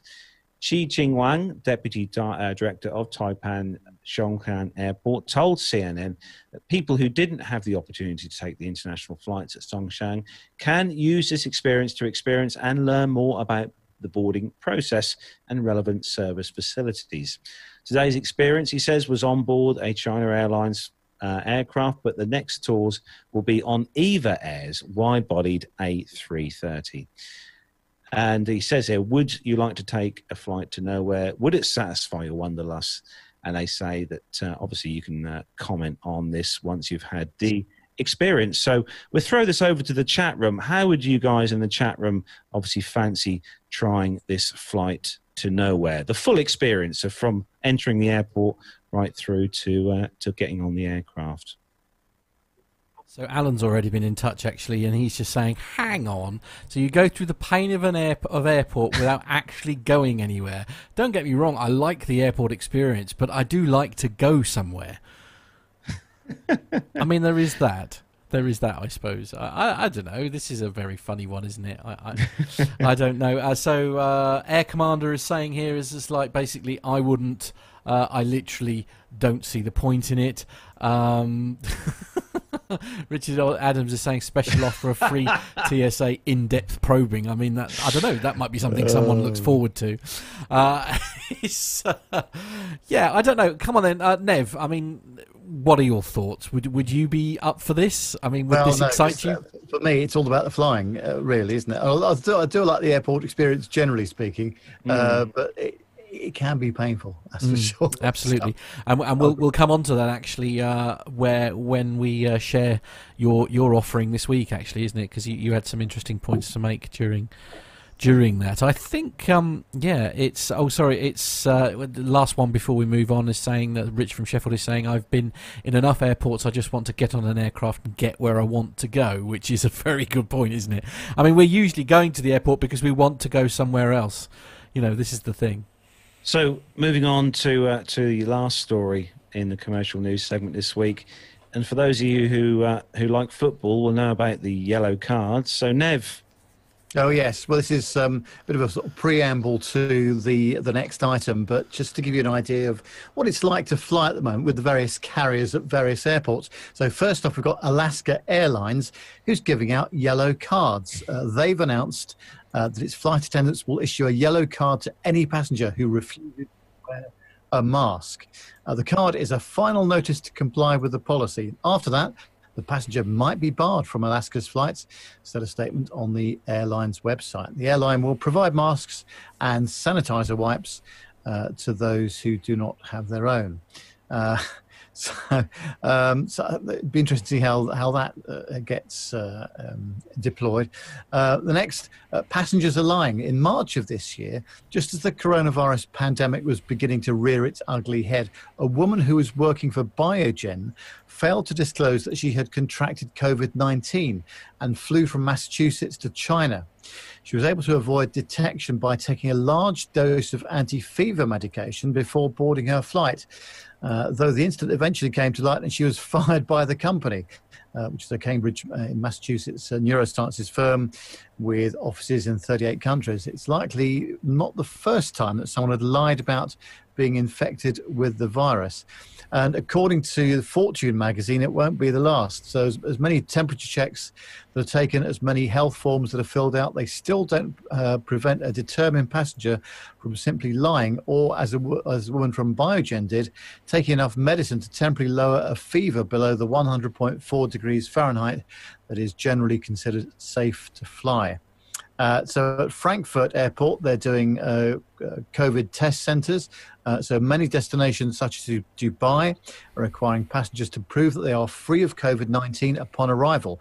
Up until now, this has proven to be a challenge for many travellers, such tests were difficult to obtain.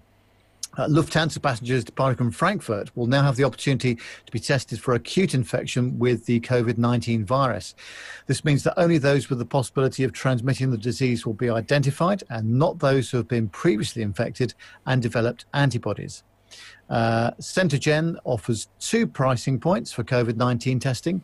For €59, passengers will get the results in 6 to 8 hours. However, for €139, passengers will get an express test in under 3 hours. For €9, the centre will issue an internationally valid verification of the test result.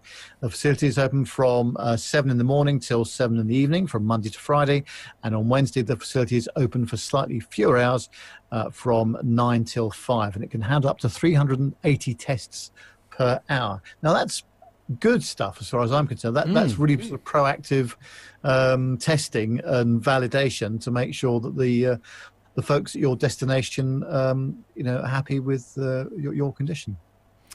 I mean, the thing that worries me most about that story is about that, though, those 2 articles you were reading, Nev, was the one where it says passengers lie. I mean, surely they know how important, the temperature was one of the early signs, wasn't it, of this whole thing. I mean, why would you put the potential to put people at risk?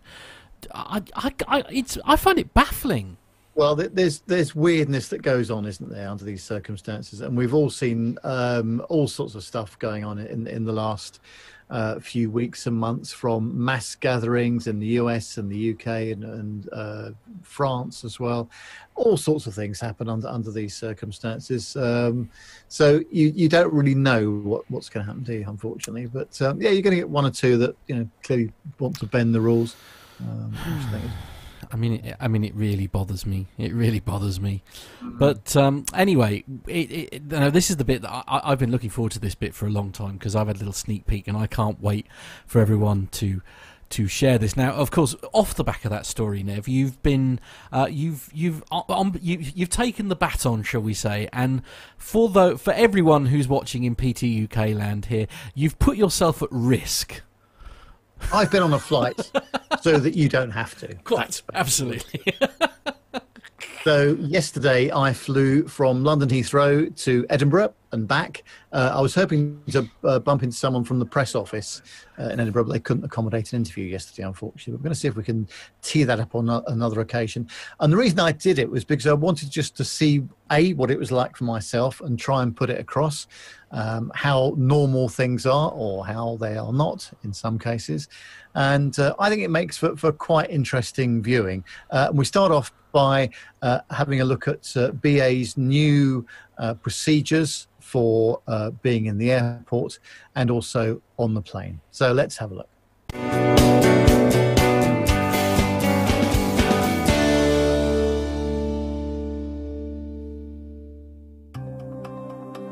We've missed you, world. We might not have seen you for a while, but we've never stopped looking forward to the day we'll all be together again. And when the world opens up we're ready to get you flying to the people and places we all miss.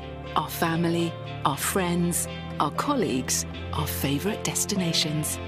We've been busy doing everything we can to make sure you feel safe on the ground and in the air. Our entire fleet is cleaned from nose to tail every 24 hours, and our HEPA filters remove 99.9% of germs and viruses from the cabin air. And on board, key surfaces will be disinfected after every flight. That's a lot of disinfectant and a huge amount of love and care. Whilst we're doing everything we can, we need your help too. You can keep contact at the airport to a minimum by downloading the BA app and saving your boarding pass. And remember to make use of our new sanitising stations whenever you like. We require all customers to wear a face mask at all times in the airport and on board. As a guide, a face mask could last up to 4 hours, so please remember to bring enough masks with you for the duration of your trip. When you reach the departure gates, have your passport open and boarding pass ready. Then sit back and enjoy your flight. We've got everything covered. When we land, observe safe distance markers through to border control and on to the people and places you're longing to see. We can't wait to welcome you safely on board again soon. Well, good morning, everybody. It is 5:23 on Thursday morning. Far too early. But the reason I am early is because there's just no traffic on the road at all. Nothing. I came down the M40, M25, tiny bit of the M4 to get to the terminal here at T5 in the short stay car park. Yeah, very, very quiet. But also no pod parking either. You know that nice little pod I used to go on? They've shut that because of the COVID crisis. Although I don't understand why they need to do that, but I'm sure they have their reasons. Anyway, so time to put the mask on and head off into T5. Well, here we are in T5 with the mask on. And as you might be able to see, it steams up your glasses beautifully. And I've got to say, having never worn a mask before, it is very uncomfortable, and it might be okay on a 1 hour flight, but what about a 6 or 7 hour flight? So anyway, I'm just going to Edinburgh today, so we'll have to see how that pans out. But yeah, it's not great at all, I have to say. I know I'm sounding a bit weedy, but having never worn one before, it is a bit odd. The terminal is extremely quiet. Normally by 5:30 in the morning it would be absolutely chock-a-block here, but it's just really, really quiet indeed. So let's see. We're going to go through security now and see if we can get into a BA lounge maybe for some bacon rolls. That'd be nice. See you in a minute. Yes, we do like the bacon rolls, don't we? Well, unfortunately, I was out of luck. As you can see, the lounge is well and truly shut, and I don't know when they're going to open it at the moment. That applies to all BA lounges at all airports. So there was no other choice but to go and do some plane spotting instead. But as you can see on the ramp, all a bit quiet, not much going on there at all, and this has been the theme for some time. They are bringing some aircraft back now from those remote parking airports that they were at, so I had to make my own arrangements for my breakfast, which was a pain au raisin and a latte from Pret a Manger, which there was a huge queue to go to join, unfortunately, but there we go. As you can see, the rest of the terminal is absolutely deserted. So this is very early in the morning. It's normally absolutely packed with people going to many UK and European destinations. And lots of signs around saying what to do, what not to do, wash your hands, wear your masks, keep 2 meters safe distance from others. This area here is a bar area which normally serves breakfast, and also for those who have a penchant for a lager at 6 o'clock in the morning, the Crown Rivers is your place of choice normally, but as you can see, all cordoned off, nothing going on whatsoever.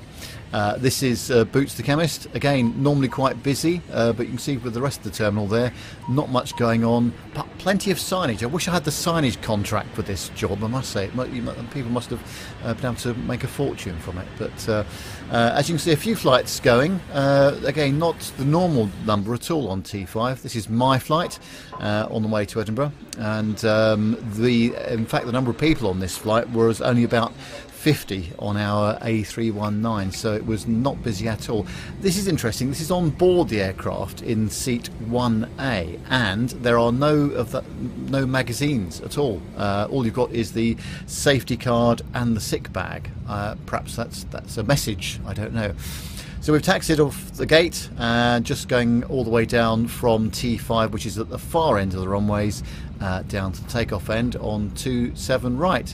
Again, normally this would be a very busy time. First thing in the morning, so about 10 to 8 in the morning, absolutely nothing doing at all. And as you can see, just as we turn onto the runway itself for departure, there is nothing else around. In fact, they're only using one runway at the moment. In this case, it's 27 right. When they're on Westerlies, and there's just no need for both runways in operation with the lack of traffic that they've got. So yeah, absolutely incredible. And as we turn onto the runway here, normally behind us there'd be an absolutely huge queue waiting to go, and normally we'd have to queue for about, well, anything up to about 20 minutes to be able to join the runway, but nothing happening at all. So off we go in our A319, probably quite a D-rated takeoff with only 50 people on board as well, I would imagine. But once again, just looking at the apron there, there's some US flights there, but plenty of cargo flights, mainly from China, just stopping by to unload before they go back to Asia again. But yeah, it's a very surreal experience, that's for sure, at Heathrow at the moment. One of the busiest international airports in the world, with nothing doing whatsoever. So we've rotated already because there's a very light load on board, and as you can see, there's still not much in the way of taxiway traffic. Very, very quiet indeed. So and there's our chums in the tower. I wonder how many people are in there, whether that's a full complement yet. I would doubt it, because there's probably just not the requirement for all those people. So you can see a few more aircraft parked up now. A lot of aircraft were parked at remote airports around the country, Cardiff and Bournemouth and all over the place, Sheffield I think. Anyway, so here we are on board, and I thought, this is it, breakfast time.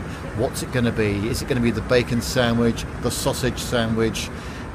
No, it's a ham and cheese croissant and coffee and water and a rather nice muffin as well. But this was in business class, but everybody had the same food. What they're trying to do is prevent lots of handling going on, I think, so they're trying to find as many disposable things as they can. Anyway, this is on the approach to Edinburgh Airport. We're approaching on runway 06, so we're coming into the on the easterlies, and this is always a lovely part of the journey. I think it's just the gear down, so we're just joining the glide slope here, and it's beautiful countryside in this part of the world. It's really, really nice, and the weather was pretty reasonable, not bad at all.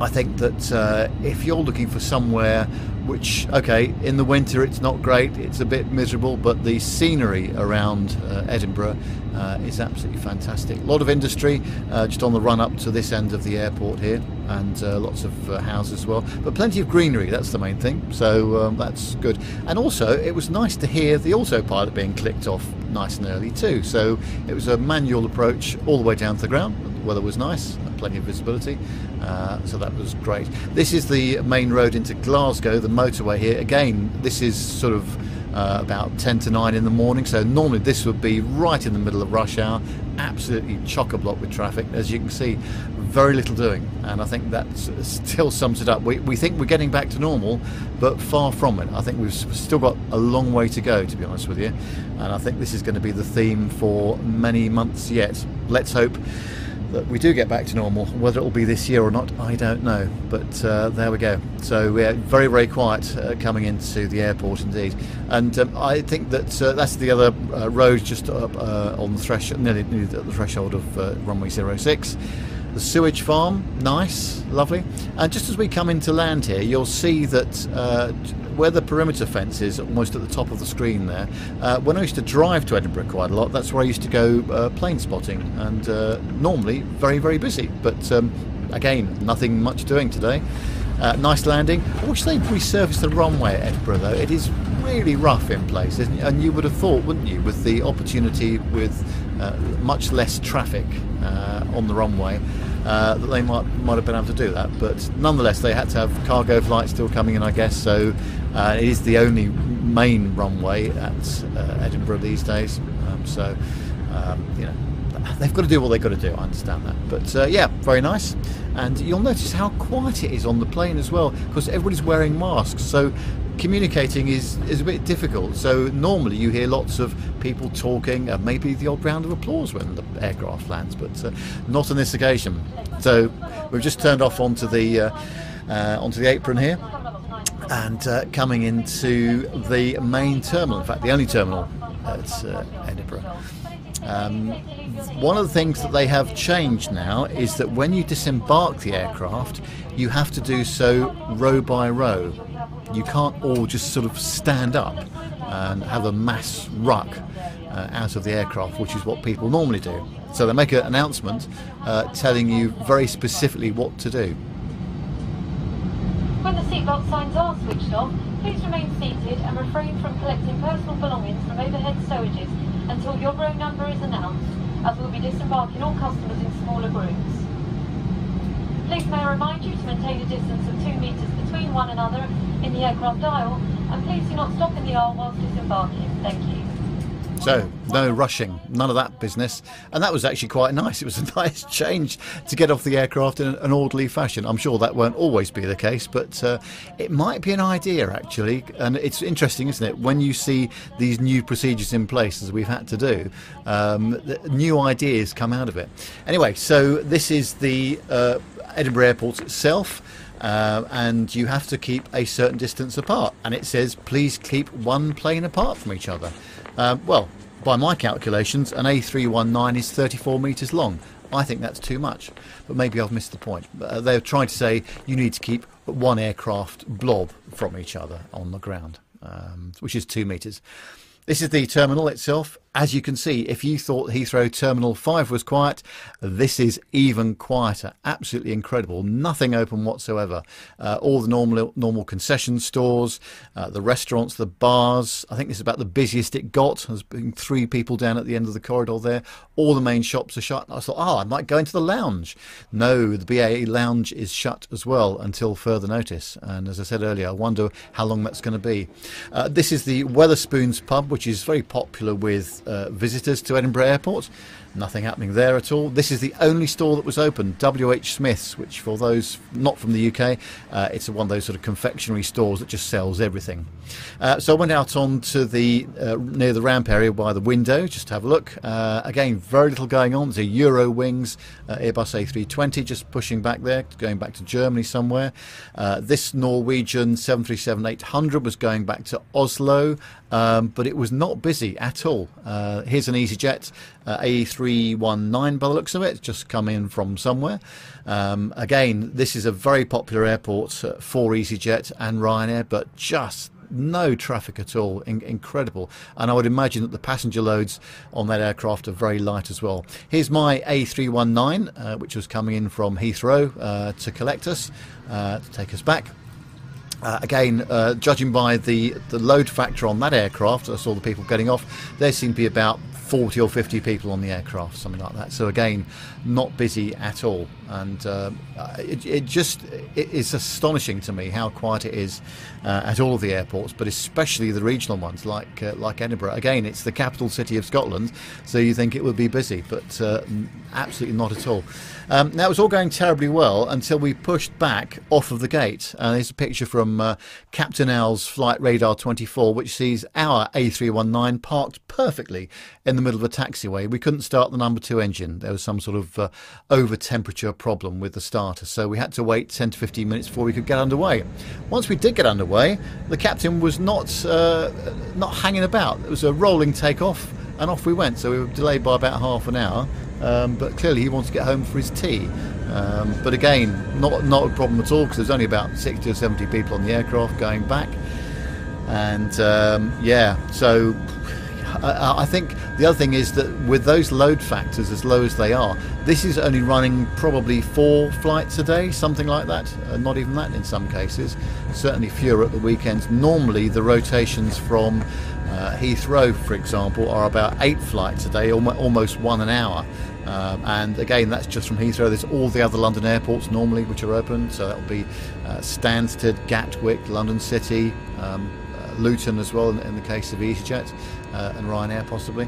So yeah, again, you can see on the ramp there, that's the cargo area at Edinburgh. You can see a DHL flight there, and this was the only difference on the way back in that we had a very nice chocolate mousse thingy from Doe & Co. Coming back over to London, this is the east part of London. You can see the River Thames there and the Dome.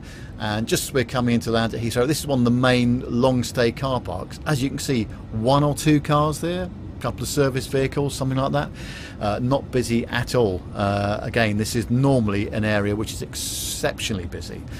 Just coming over the threshold now of runway 27 right, the runway we departed off of earlier on, and opposite are the big hotels, which again not open until July the 4th when hospitality resumes in England. So they will start getting a bit busier, hopefully.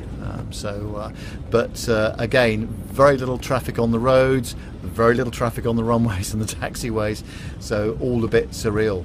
Still, so it's, as I said earlier, it's going to take a while for us to get back to some sorts of normal operations, but I was very pleased to be able to do this trip because it just shows how different things are at the moment. So hope you enjoyed it, and join us again soon for another Nev's passenger experience. Thanks very much indeed.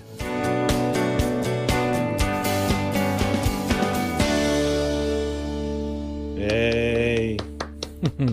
How good was Well that? done, Nev. Well done. That was really good. Many things we need to talk about in that amazing film there, my friend. Shall we start with the chat room? That's probably the best thing to go with. So let's start with Jonathan Warner. Hello, Jonathan Warner. Thanks for joining us. So he's saying so business class is currently pointless if you get no lounges or extras, because of course you were saying in that film that basically business class and normal class, cattle class, for whatever you want to call it, they're all getting the same food. Yes, and that's right, because they're trying to stop all the food handling and preparation, so everybody's getting the same deal, really. So you still get your extra points if you fly in business class and all the rest of it, for your status and all that business. But I think from tomorrow, I think I'm right in saying that the first lounge is going to be open at Heathrow for British Airways. So things will start opening up. Again, that will fit in with the fact that hospitality starts to open up tomorrow as well, in England at least. So we'll start seeing some more things happening, I would say. Yeah, Alan White was saying that crew probably haven't flown in like 3 months. No wonder they knocked off the AP early. Yeah, it was a nice change actually, because they normally fly all the way down to about 400 feet before they knock it off. But it's actually quite a nice change. So as soon as the gear came down, I could hear the autopilot disconnect, and the hand flew it all the way down, which was wow. Nice maybe change. For a bit of experience. Also, it's worth noting that Alan does say that maybe the reason why he wasn't hanging about when you were leaving Edinburgh is the venison was in the oven, hence his haste to get home, which I think is right. With the quail starter. Well, quite absolutely. And Masha sort of keeping it all aviation based, obviously saying doesn't EasyJet have the only A319 with 2 window seats exit now variants? I might have to check that out, because John Jester also in the chat room said, wasn't that an A320 with 2 exit doors? But I'm sure it was a 319. It was certainly shorter than A320. So yeah, a bit of research may be required. Oh, I say, excellent. Well, we'll report back next week. But lots of love for that, Nev, in the chat room. Thank you very much for. Actually, Nev, quick one. How were the crew? Oh, absolutely. Could not fault them. I tweeted them up, actually, when I got back, because they worked so hard on both sectors. Flight deck crew, just as they normally would, but the cabin crew, of course, it's far more difficult for them to operate now. And, of course, they're wearing their masks the whole time, as we had to as well. Now, one thing I would say is that I was definitely very claustrophobic on the ground wearing a mask for the first time, but actually on the aircraft with the temperature being a bit lower and a better AC and that kind of stuff, it was a bit more manageable. So possibly on a longer flight, it might not be too bad. But yeah, if you've not worn a mask before, as I hadn't, it's a bit of a shock to the system for the first half an hour, especially in a warm environment, that's for sure. Absolutely. So Air Commander's Air Commander in the chat room is actually saying there are 2 exits on some A319s. Is it Germania aircraft had them before they went under? They fly out of Norwich, actually. There we are, you see. Yep. So that's an interesting stuff. Oh look who's just joined us with his mask on. Just in time for the military. Oh yes. Indeed. Hey guys. It looks like he's on the bus. Yeah, just finished up the shift as usual, and first thing I wanted to do was listen to PTUK. Oh, yay! I'm so sorry. I'm so sorry that your life is that empty. I'll be honest. Right. Okay. Well, you're here just in time for the. Much like this bus. Well, quite absolutely. You're here just in time for what many have just started to call the best part of the show, my friend. It is time to go and do some military and. The best thing to do is get that underway. So as you're here, Armando, introduce the military segment, please. Yeah, NTE is always hard to follow. But Matt, you're ready? Yes, yeah, I am. Let's go.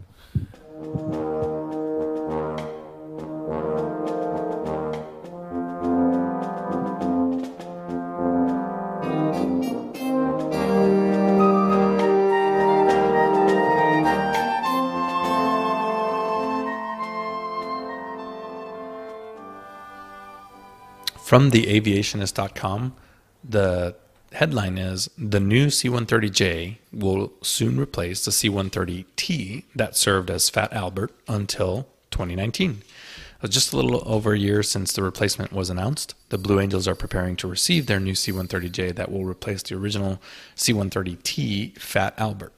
The Blue Angels posted today on their Facebook page the first photo of the Fat Albert as the team's pilots and crews arrived in none other than Cambridge, United Kingdom, to perform their maintenance tests, including aircraft systems operational checkout with a functional check flight before departing for the transatlantic flight that will take the aircraft to its new home at Naval Air Station Pensacola in Florida. With the first photo, the team also highlighted some of the changes from the previous C-130T paint scheme, like the flight surface's yellow tips, similar to the team's FA-18s, 2 yellow stripes along the fuselage instead of the old single stripe, and the white top changed to a teardrop design instead of the old full white top along the entire fuselage length.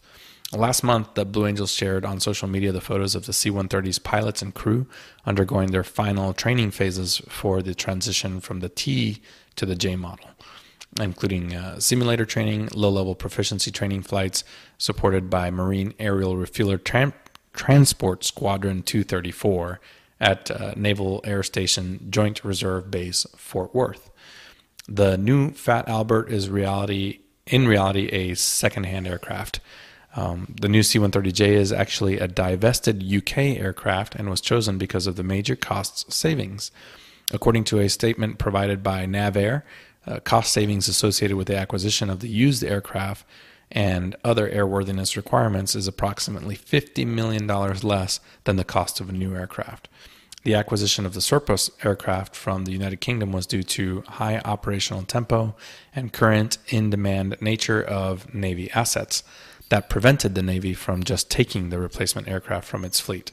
So with the new C-130J arriving and the Super Hornets, the Blue Angels will start preparations for the 2021 air show season with a totally new aircraft fleet after the botched 2020 season because of the COVID-19 pandemic that forced the cancellation of almost all the scheduled air shows and the America Strong flyovers to salute healthcare workers and first responders fighting the pandemic. It's there's part of me is very excited they've come over to the UK to have a go at doing a bit of practicing. That's the way forward, I think. I was very lucky indeed to have a tour around a C-130 not so long back by our legendary Armando. And although they look fantastic in that military grey, don't you guys think that this Blue Angels C-130J looks pretty damn awesome with that Blue Angels paint job on? Yeah. Yeah, it's great. Actually, worth note, as I say, interestingly enough, Micah is actually saying in the chat room, saying I think it's important to point out that this C-130 was a former RAF or Royal Navy aircraft. I'm not sure which, and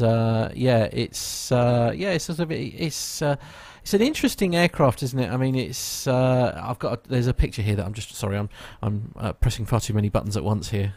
It's as I say, to what Carlos is saying here. I mean, that looks great, doesn't it? It looks that dark blue is really nice. It is, and I agree. It'd be nice to see that flying over here, Matt, because obviously we've got lots of training grounds around here that the Royal Air Force use. That'd be nice to see them. We do, yeah, that is true. I'll give you that. I'll leave my camera on standby. Right, okay, yeah, fair enough. Okay, all right. So moving on to the next story. Yeah, this one is all about the gunships heading to boneyards.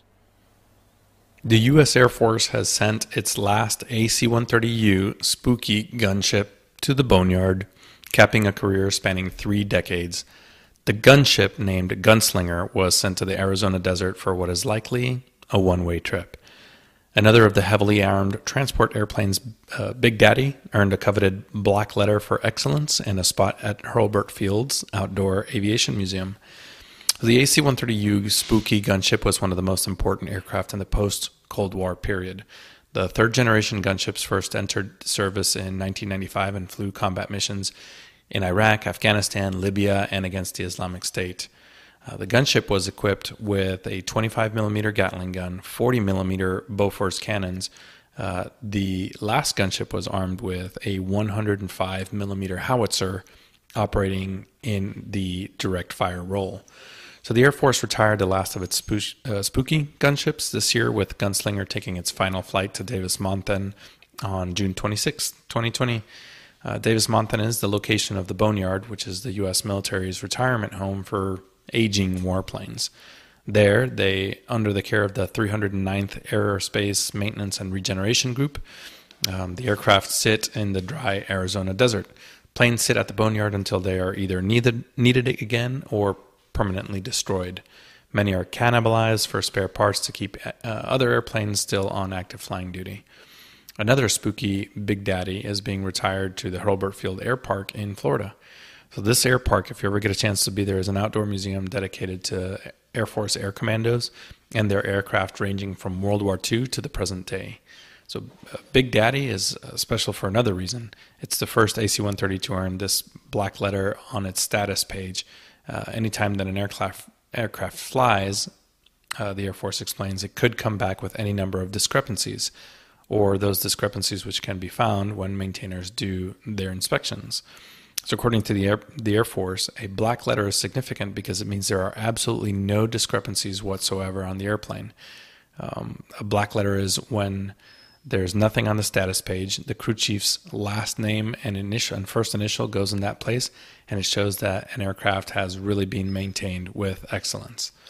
So Air Force aircraft fly regularly with discrepancies, so a plane with 0 is a rarity. The AC-130U Spooky has been replaced by 2 other gunships, the AC-130J Ghost Rider and the AC-130W Stinger II. The AC-130J is on track to test fire an airborne laser weapon, which we talked about a couple weeks ago, in 2022. It's worth noting, actually, obviously, Matt will put the story show notes, or with the show notes, actually, the links to this story. There is an awesome video that goes with this actual story, which shows kind of the inner workings of the gunship itself, which is quite interesting to watch, actually, for those of you who have not seen kind of inside the aircraft itself. Definitely, yeah. It's as I say, again, a great find there. Really, it's the boneyard is such a sad word, isn't it? Really, I suppose it's always so sad when stuff is retired, but we have to upgrade, don't we? At the end of the day. Do you love the designation that they've given this? So it's going to the boneyard, but it's the Spooky gunship. Why spooky? I don't get it. I don't know. Armando would probably know the answer to that question. Why would they call it the spooky gunship? Good point. Yeah, good point. I don't know what his connection's like, so we may or may not hear from him. He'll tell us next week. That's fine. He'll tell us next week. That's fine. So moving on. I can jump in real quick. So the spooky call sign for the gunship goes all the way back to the C-47s in Vietnam, and it was painted on the sides of the airplanes. It was their call sign when they were talking to ground troops. And as the concept of the gunship evolved from the C-47 to the C-130A models, and then I think E models and the H models, and now the J and Whiskey models, they've always kept the spooky name as their call sign and the name for the airplane. There we go. You heard it here first. Yeah, live and ready Honestly, to go. Yeah, okay. So moving on to the next story, and this is all about a particular type of aircraft that Armando knows a heck of a lot about. The first Osprey tilt-rotor aircraft to serve with the U.S. Navy joined the fleet on Monday, June 22nd, in a small, socially distanced ceremony in California. The CMV-22B Osprey replaces the older C-2 Greyhound cargo plane in the Carrier Onboard Delivery, or COD, role. The Osprey will haul mail, supplies, personnel, and even F-35 engines from airfields on shore to the Navy's supercarriers operating at sea. So this Osprey touched down at Naval Air Station North Island in San Diego. The aircraft is the first to join VRM-30, or the Titans. According to the U.S. Naval Institute News, VRM-30 was the first squadron to receive the new aircraft, officially announced in 2018. The aircraft is also the first in the Navy's high-visibility white and gray paint job, a color scheme that it uses to identify unarmed, non-combat aircraft. COD aircraft typically shuttle food, mail, ammunition, spare parts to and from carriers at sea. COD also acts as the Navy's private airline, shuttling people to and from the ship. So the CMV-22B replaces the fixed-wing C-2 Greyhound, though the Greyhound's basic airframe flies on as the E-2C Hawkeye, airborne early warning and control aircraft. So CMV-22 offers some advantages over the C-2. The C-2 was limited to operating from what they call real airports and real airfields, with airfields or runways several thousand feet long. The flexibility of the tilt-rotor design means that the Navy's new COD aircraft can take off and land from nearly any flat surface. The CMV-22 can even operate from the Wasp and America class amphibious assault ships and the Navy's new expeditionary afloat bases, though the carriers typically embark several Seahawk helicopters that can accomplish nearly the same tasks.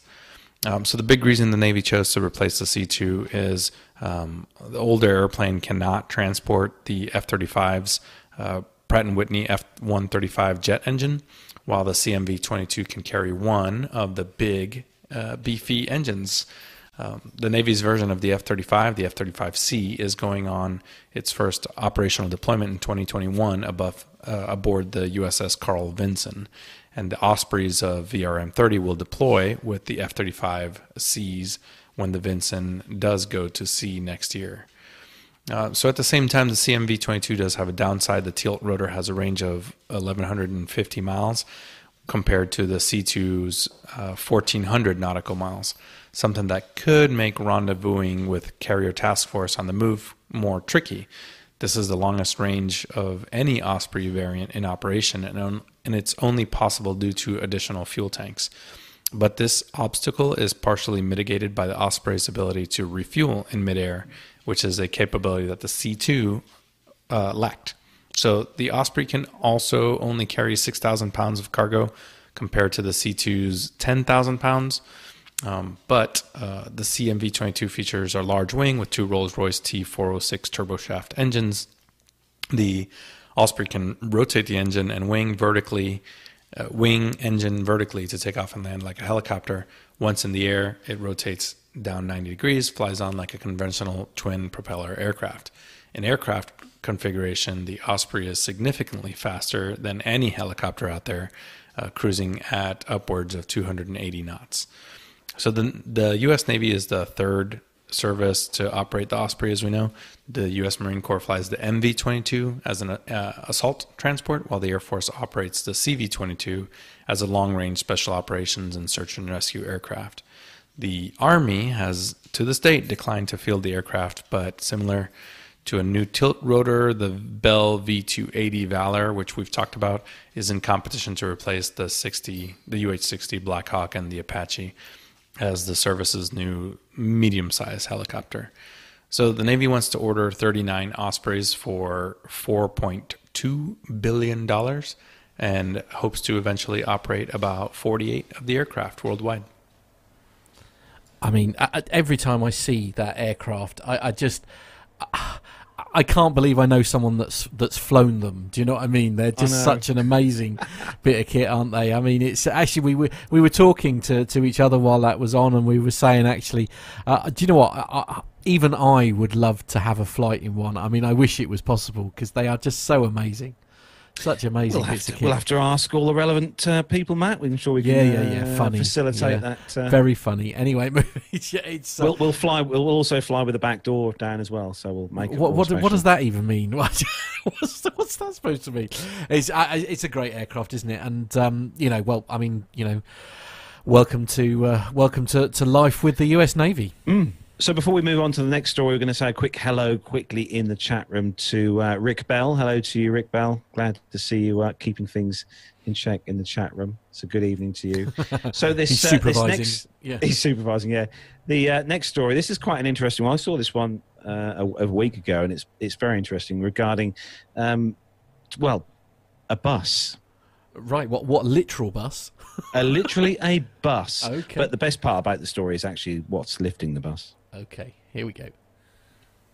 Guys, this is kind of a fun story. The abandoned bus that figured prominently in the book and the film Into the Wild was recently picked up by the Alaska National Guard and flown to an undisclosed location. The bus, where adventurer Christopher McCandless died of starvation in 1992, has attracted backpackers and hikers fascinated by the McCandless story, some of whom actually became lost or died. The bus was removed in a joint operation between Alaska's Department of Natural Resources and the Alaska Army National Guard's 207th Aviation Battalion. The effort was dubbed Operation U-10 after the U-10 construction company that originally placed the bus on the Stampede Trail in 1961. So this bus was originally part of the Fairbanks City Transit System, was one of 3 purchased by U-10 and placed on the Stampede Trail during its construction as housing for its trail workers. 2 of the buses were removed in 1963, but the third was left behind as a shelter for outdoorsmen and hunters. It was this bus, later known as Bus 142 or the Magic Bus, that 24-year-old Christopher McCandless discovered in 1992 during an ill-planned trip into the Alaskan wilderness. McCandless became trapped at that location due to the rising river waters and eventually died of starvation. His story was told in the 1996 bestseller Into the Wild by John Krakauer and the 2007 film of the same name. The bus eventually became an attraction for those fascinated by McCandless' story, leading some to seek it out themselves. The bus, which McCandless himself found by sheer accident, was actually located in the Denali National Park, 25 miles west of Parks Highway on the Stampede Trail. So the harsh terrain and the climate sometimes resulted in the bus seekers getting in over their heads. According to the National Guard, authorities mounted 15 search and rescue operations between 2009 and 2017 to rescue bus seekers. 2 people have actually died on the trip, one in 2010 and another one in 2019. So an Alaska DNR official told the National Guard, "We encourage people to enjoy Alaska's wild areas safely, and we understand that we hold this bus, or that the hold this bus has had on the popular imagination. However, it is abandoned. It is a deteriorating vehicle that was requiring dangerous and costly rescue efforts. More importantly, it was costing some visitors their lives." So Operation U-10 was carried out by the Guardsmen of Alaska's 207th Aviation Battalion. The operation began with a UH-60 Black Hawk helicopter flying to the bus site. And the guardsmen cleared the obstacles and brushed around the bus. They cut holes into the roof and the floor to secure dual-point chain kits on the bus's frame. And then a CH-47 Chinook helicopter hitched the bus up and flew it to that undisclosed location. The guardsmen also transported a suitcase that holds sentimental value to the McCandless family. Photographs from the operation show the bus flying low over the Alaskan countryside, and the Alaska Department of Natural Resources is considering what to do next with the bus. One possibility is to display it at a safe location for public viewing. I just thought that was a fun story. I mean, there's so much wrong with that story. I don't know if I like the idea. It's just bizarre. I'm going to have to download that film now because it's one of those films I haven't seen. But they say it's going to be taken to an undisclosed location. I know it's only a bus, but it obviously holds quite a bit of. That's a word. Yeah. But if you're going to move something like a bus out of somewhere like a location like that, I think out of all the helicopters that you could choose from, I think the CH-47 Chinook is obviously going to be the choice. The weapon of choice, yeah. Absolutely. Weapon of choice, yeah, for that particular area. I certainly wouldn't want to be in the bus while it's being moved around like that. No, I'm surprised it didn't just disintegrate. It's been there that long. Absolutely. It must have been secured, properly. Oh dear. Anyway, Armando, thank you very much. Some great pieces there. Unfortunately, he's in a location where he may not be able to sort of comment now, so he's there for a moment. We've got one more to run, Carlos. That sort of that was dropped in last minute. Yeah, last minute one, but it's really good. So this is coming from the raf.mod.uk, and the Royal Air Force are hiring cabin crew for the Voyager aircraft. Now, if you remember last week, we were showing the repainted aircraft, the A330-200 Voyager, or Boris Force One. As an RAF Air and Ground Steward, the job it will entail, you can work as cabin crew on the A330-200 Voyager aircraft, and later as part of the Specialist Field Catering Squadron, or work alongside industry partners in military messes. Once fully trained in catering, hospitality and Royal Air Force cabin crew duties, you will be responsible for the comfort and safety and welfare of passengers travelling on 10 Squadron or 101 Squadron Voyager aircraft based at Bryce Norton. Having gained Voyager experience, you'll be competitively transferred to 32, the Royal Squadron, to fly on the BAE 146 aircraft based at RAF Northolt and routinely fly with the Royals. The Prime Minister and senior members of the Cabinet and HM forces as well. So you might get to fly on that lovely painted Voyager. So pay, what's the pay like? So what could you be paid if you are cabin crew on the Voyager aircraft? So after successful completion of phase 2 training, £20,000 plus benefits, very competitive for junior cabin crew in the UK. The requirements, so you need to be a citizen of the United Kingdom or the Republic of Ireland, be a holder of dual UK or other nationality, or have been a Commonwealth citizen since birth. Be between 17 and a half and 47 years old. 17 and a half, it's all important. Must attest before the 48th birthday. Be able to swim and be within the height range of 5'2" to 6'6". So you can apply for this job if you fancy becoming a crew. And that's over at www.raf.mod.uk/recruitment/roles/roles -finder logistics. Well, we'll put the links anyway in the show notes, so you can click on the links. It's not the most memorable, is it? No, it's not. But yeah, interesting. I suppose it's different. Obviously, could lead to bigger and slightly more glamorous things if you are serving tea and biscuits to Mr. Johnson. I would apply, but I'm too old, unfortunately. Oh, Nev. But also, it's saying that the height range is between 5'2" and 6'6", and then it talks about 32 Squadron with the 146. I think if you're 6'6" tall, standing up in a 146 in the BAE 146, yeah. A headache guaranteed, I suspect. Yeah. Yes, okay. On to the last part of the show, and Carlos, what is this all about?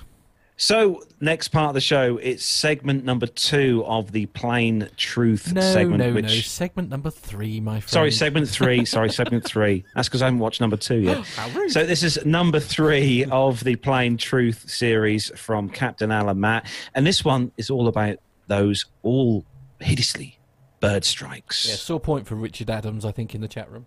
Yes.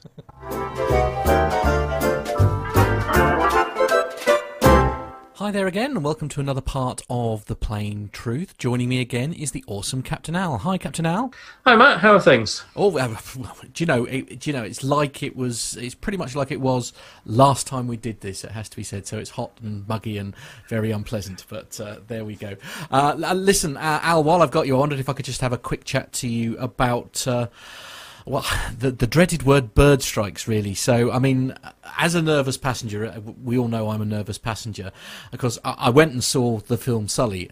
Brilliant film, really enjoyed it, really interesting. But obviously that's been playing in the back of my mind. I mean, obviously what happened to Sully was a very extreme example of that, especially to lose all engines, essentially. In general terms, if there is a bird strike, what usually happens as far as the aircraft is concerned? Okay, well, officially, bird strikes are known as wildlife strikes because there are other species of animal that we end up having a adverse interface with. Oh, right. Okay. It's those flying pigs again, isn't it? Well, yeah, I don't have one of those on my list. Okay. But things like rabbits and foxes are quite often around airports. Obviously, they're not in the air, but you can hit rabbits and foxes on takeoff and landing. We'll talk a little bit about that shortly. So with regards to Sully, a couple of things. First of all, everybody survived. No serious injuries. Yes. So let's focus on that bit, okay? And then also, how often do these kind of events happen? Once in a lifetime, maybe. Right. So we're not talking about frequent events. So whenever we have infrequent events, they always become dramatic events if there's a story to be had. Undoubtedly, there will be a statistic that someone can come up with to say, what is the chance of having 2 geese or more geese go down both engines on a modern transport aircraft and causing the terminal destruction of those engines? There will be a statistic. I'll just round it up and say it's a pretty rare event. So, how rare is it to hit wildlife? Well, that's fairly common actually. But if we just talk about things that are in the air initially, what do we tend to see as normal human beings walking around planet Earth in the air of an animal variety most frequently? What sort of birds do you see? So, I mean, it's sort of things like swallows and seagulls and sort of that sort of thing. Okay, so relatively small birds. Yes, seagulls can get quite big, but relatively small birds. So if we think about starlings, thrushes, robins, they're all pretty small. So if you hit one or several of them, they don't do a lot of damage. If we get up to pigeon and seagull size, then they can do a little bit more damage. And obviously when we get up to goose, swan, vulture type size, then obviously they can be quite damaging. Generally speaking, larger birds stay away from airliners. The smaller birds tend to be in flocks, and I know geese fly around in flocks before anybody writes in, phones in, etc., etc. But the smaller birds tend to flock a lot, and when we hit them, as unfortunately we do from time to time, it's bad news for them, but not bad news for us. The little birds, unless they hit one of the critical areas, so like one of the probes for airspeed, temperature, etc., will leave, I don't want to get too gory, a little red splat mark, and that is all that is left. The bigger birds, they can leave a bigger splat mark, and we have to make sure that they've not sort of impaled their body on bits like the undercarriage or the flaps where bones and flesh can get in the mechanism of the aircraft and cause some problems. If a bird the size of a pigeon goes down an engine in flight, you remember from a couple of shows ago we talked about the fan at the front of the aircraft. That is just a big fan. So if you were to throw a pigeon into the front of that, centrifugal force will force any object to the outside of that fan, and basically the bird or the debris will go within the engine but through the outer duct, basically through it, and it's called the bypass duct, and that's actually where most of the thrust comes from.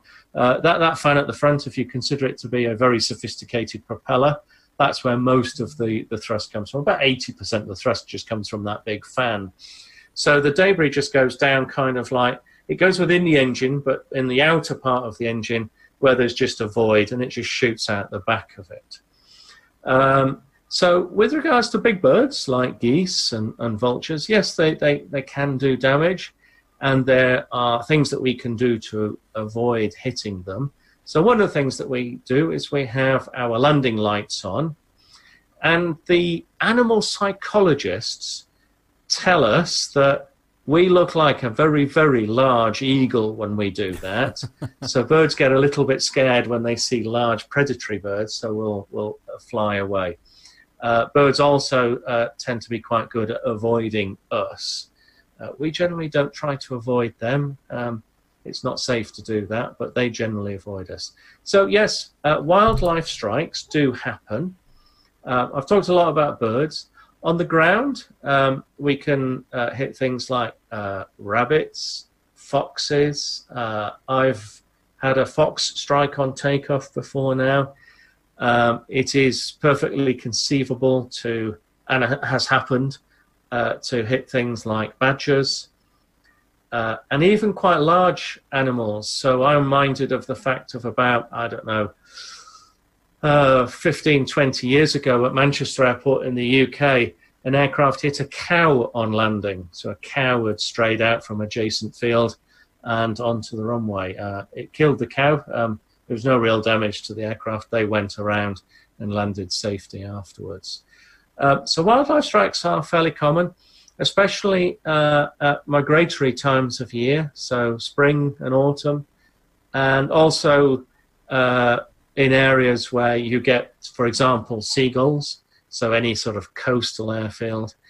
And one of the things that we stopped doing in aviation quite a long time ago is having rubbish dumps near airports, because then obviously that is a absolute magnet for birds and vermin and so forth.